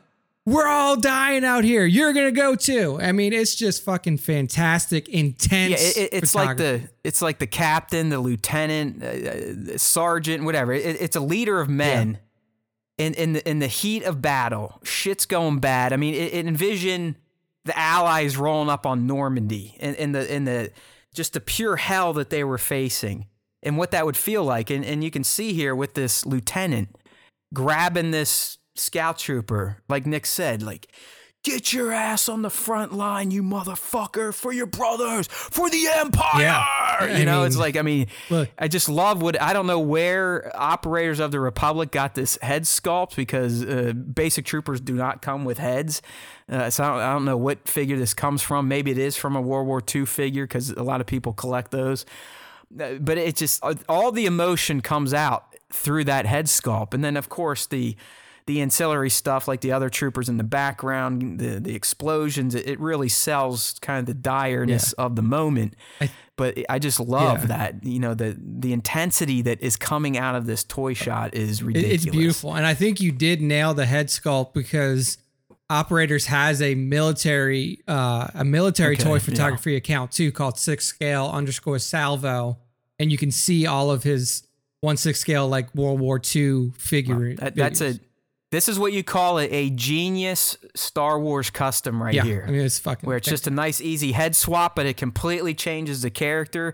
And like I said, it gives a Buckethead emotion, which you don't really get. Yeah. I mean, you don't really get stormtroopers in the movies, in the cartoons, being heroic for their side. They always seem kind of cowardly when shit gets tough, or they are just, bullet fodder. Yeah. Here you're actually getting like these people care about each other. They care about their side of things. War is always perceived differently depending on which side you're on. And, they're he's trying to motivate his troops. Like, I know they're zeroed in on us. The mortars are coming in, but God damn it, we gotta capture that hornet's nest. He's like, trying to rally the troops, and I don't know. I love it. Love it. It's just something you don't really see in Star Wars on the Imperial side. It is fantastic. I mean, like I was always like, defeat the Empire, down with the bad guys. Seeing this shot, I'm like, you know what? Get at him, motherfucker. Like it is just one of those types of shots. So it's good stuff. At operators_of_the_republic on Instagram. Make sure to give him a follow. Absolutely fantastic job here on this shot. That's the end of the top 5. All right. And that's the end of the show for us, Matt. So bring us home. Well, Nick, I have failed you. Oh, no. I have failed you, Anakin. Yeah. Well, hey, we kind of had an idea. It was the last finale of Boba Fett, and Nick and I apparently do still like talking about current Star Wars. So it happens, but don't think you're going to be getting 3-hour shows for the next couple months. We're going to be getting back to the 2:15, 2 hours or less, just because there's not going to be a ton of stuff to talk about. But that's why, join up in the Discord. We got channels for show suggestions. I am open to fans giving us stuff they want to hear us talk about. Favorite characters, favorite moment, you name it, whatever. But we'll always have content for you. It's coming. I've got May 25th kind of circled on the calendar, which I was telling Nick is like, go figure. That's the first week I'm going to be at the fucking beach, and they're dropping Kenobi. And do you really think I'm going to be able to ignore that? No. So who knows how we're going to approach the debut of Kenobi, but we'll be here for you week in and week out. That's what we do. There's always time for Star Wars time. That's why we need you to head on over to StarWarsTime.net. Why, you may ask? Well, to give us some page views, but also so you can get kind of looped in with our content, but more importantly, our platforms. This is where you can go. You can find all of our podcast homes. If you like listening to the audio only version, you can get easy peasy sublink buttons to our YouTube channel, which is youtube.com/Star Wars Time Show. So StarWarsTime.net. That's all you need to know. We're making it easy for all of you. Like me, who doesn't have a lot of brain capacity anymore or short-term memory, I like this type of stuff. Hey, you got any good Star Wars podcasts? Oh, yeah, StarWarsTime.net. Go check it out. There's always time for Star Wars time. All right, everyone practice that elevator pitch. You can do it. It's been working. Our numbers have gone up a bit. Who knows if that's just because we're actually talking about real stuff instead of stuff that's a year out. But let's keep building it up. All right, Matt needs that recognition. And yes, I am talking in the third person right now. I like to channel the man, Dwayne, every once in a while. Speaking of Dwayne, that guy can still cut a fucking promo. Yeah. Nick, I don't know if you saw him kind of kick off the Super Bowl, but he can still turn on that wrestler vibe very, very easily and slips right back into cutting the promo. But anyways, one day maybe we'll get The Rock to tell you that there's always time for Star Wars time, because there truly is, at least for people that dig that galaxy that is so far, far away. So if you are a fan, we appreciate you. We'll like you even more if you bring another fan, kind of do what Devin and Justin did. Bring a friend. It's like show and tell. Be like, hey, watch this fucking train wreck every Tuesday on youtube.com. You might like it. You might not, but you at least got to give it a try. All right, people. You know what to do. You know what to do. And besides, if they give you shit, just tell them, hey, if you listen to the Star Wars Time Show, the Force will be with you. Always.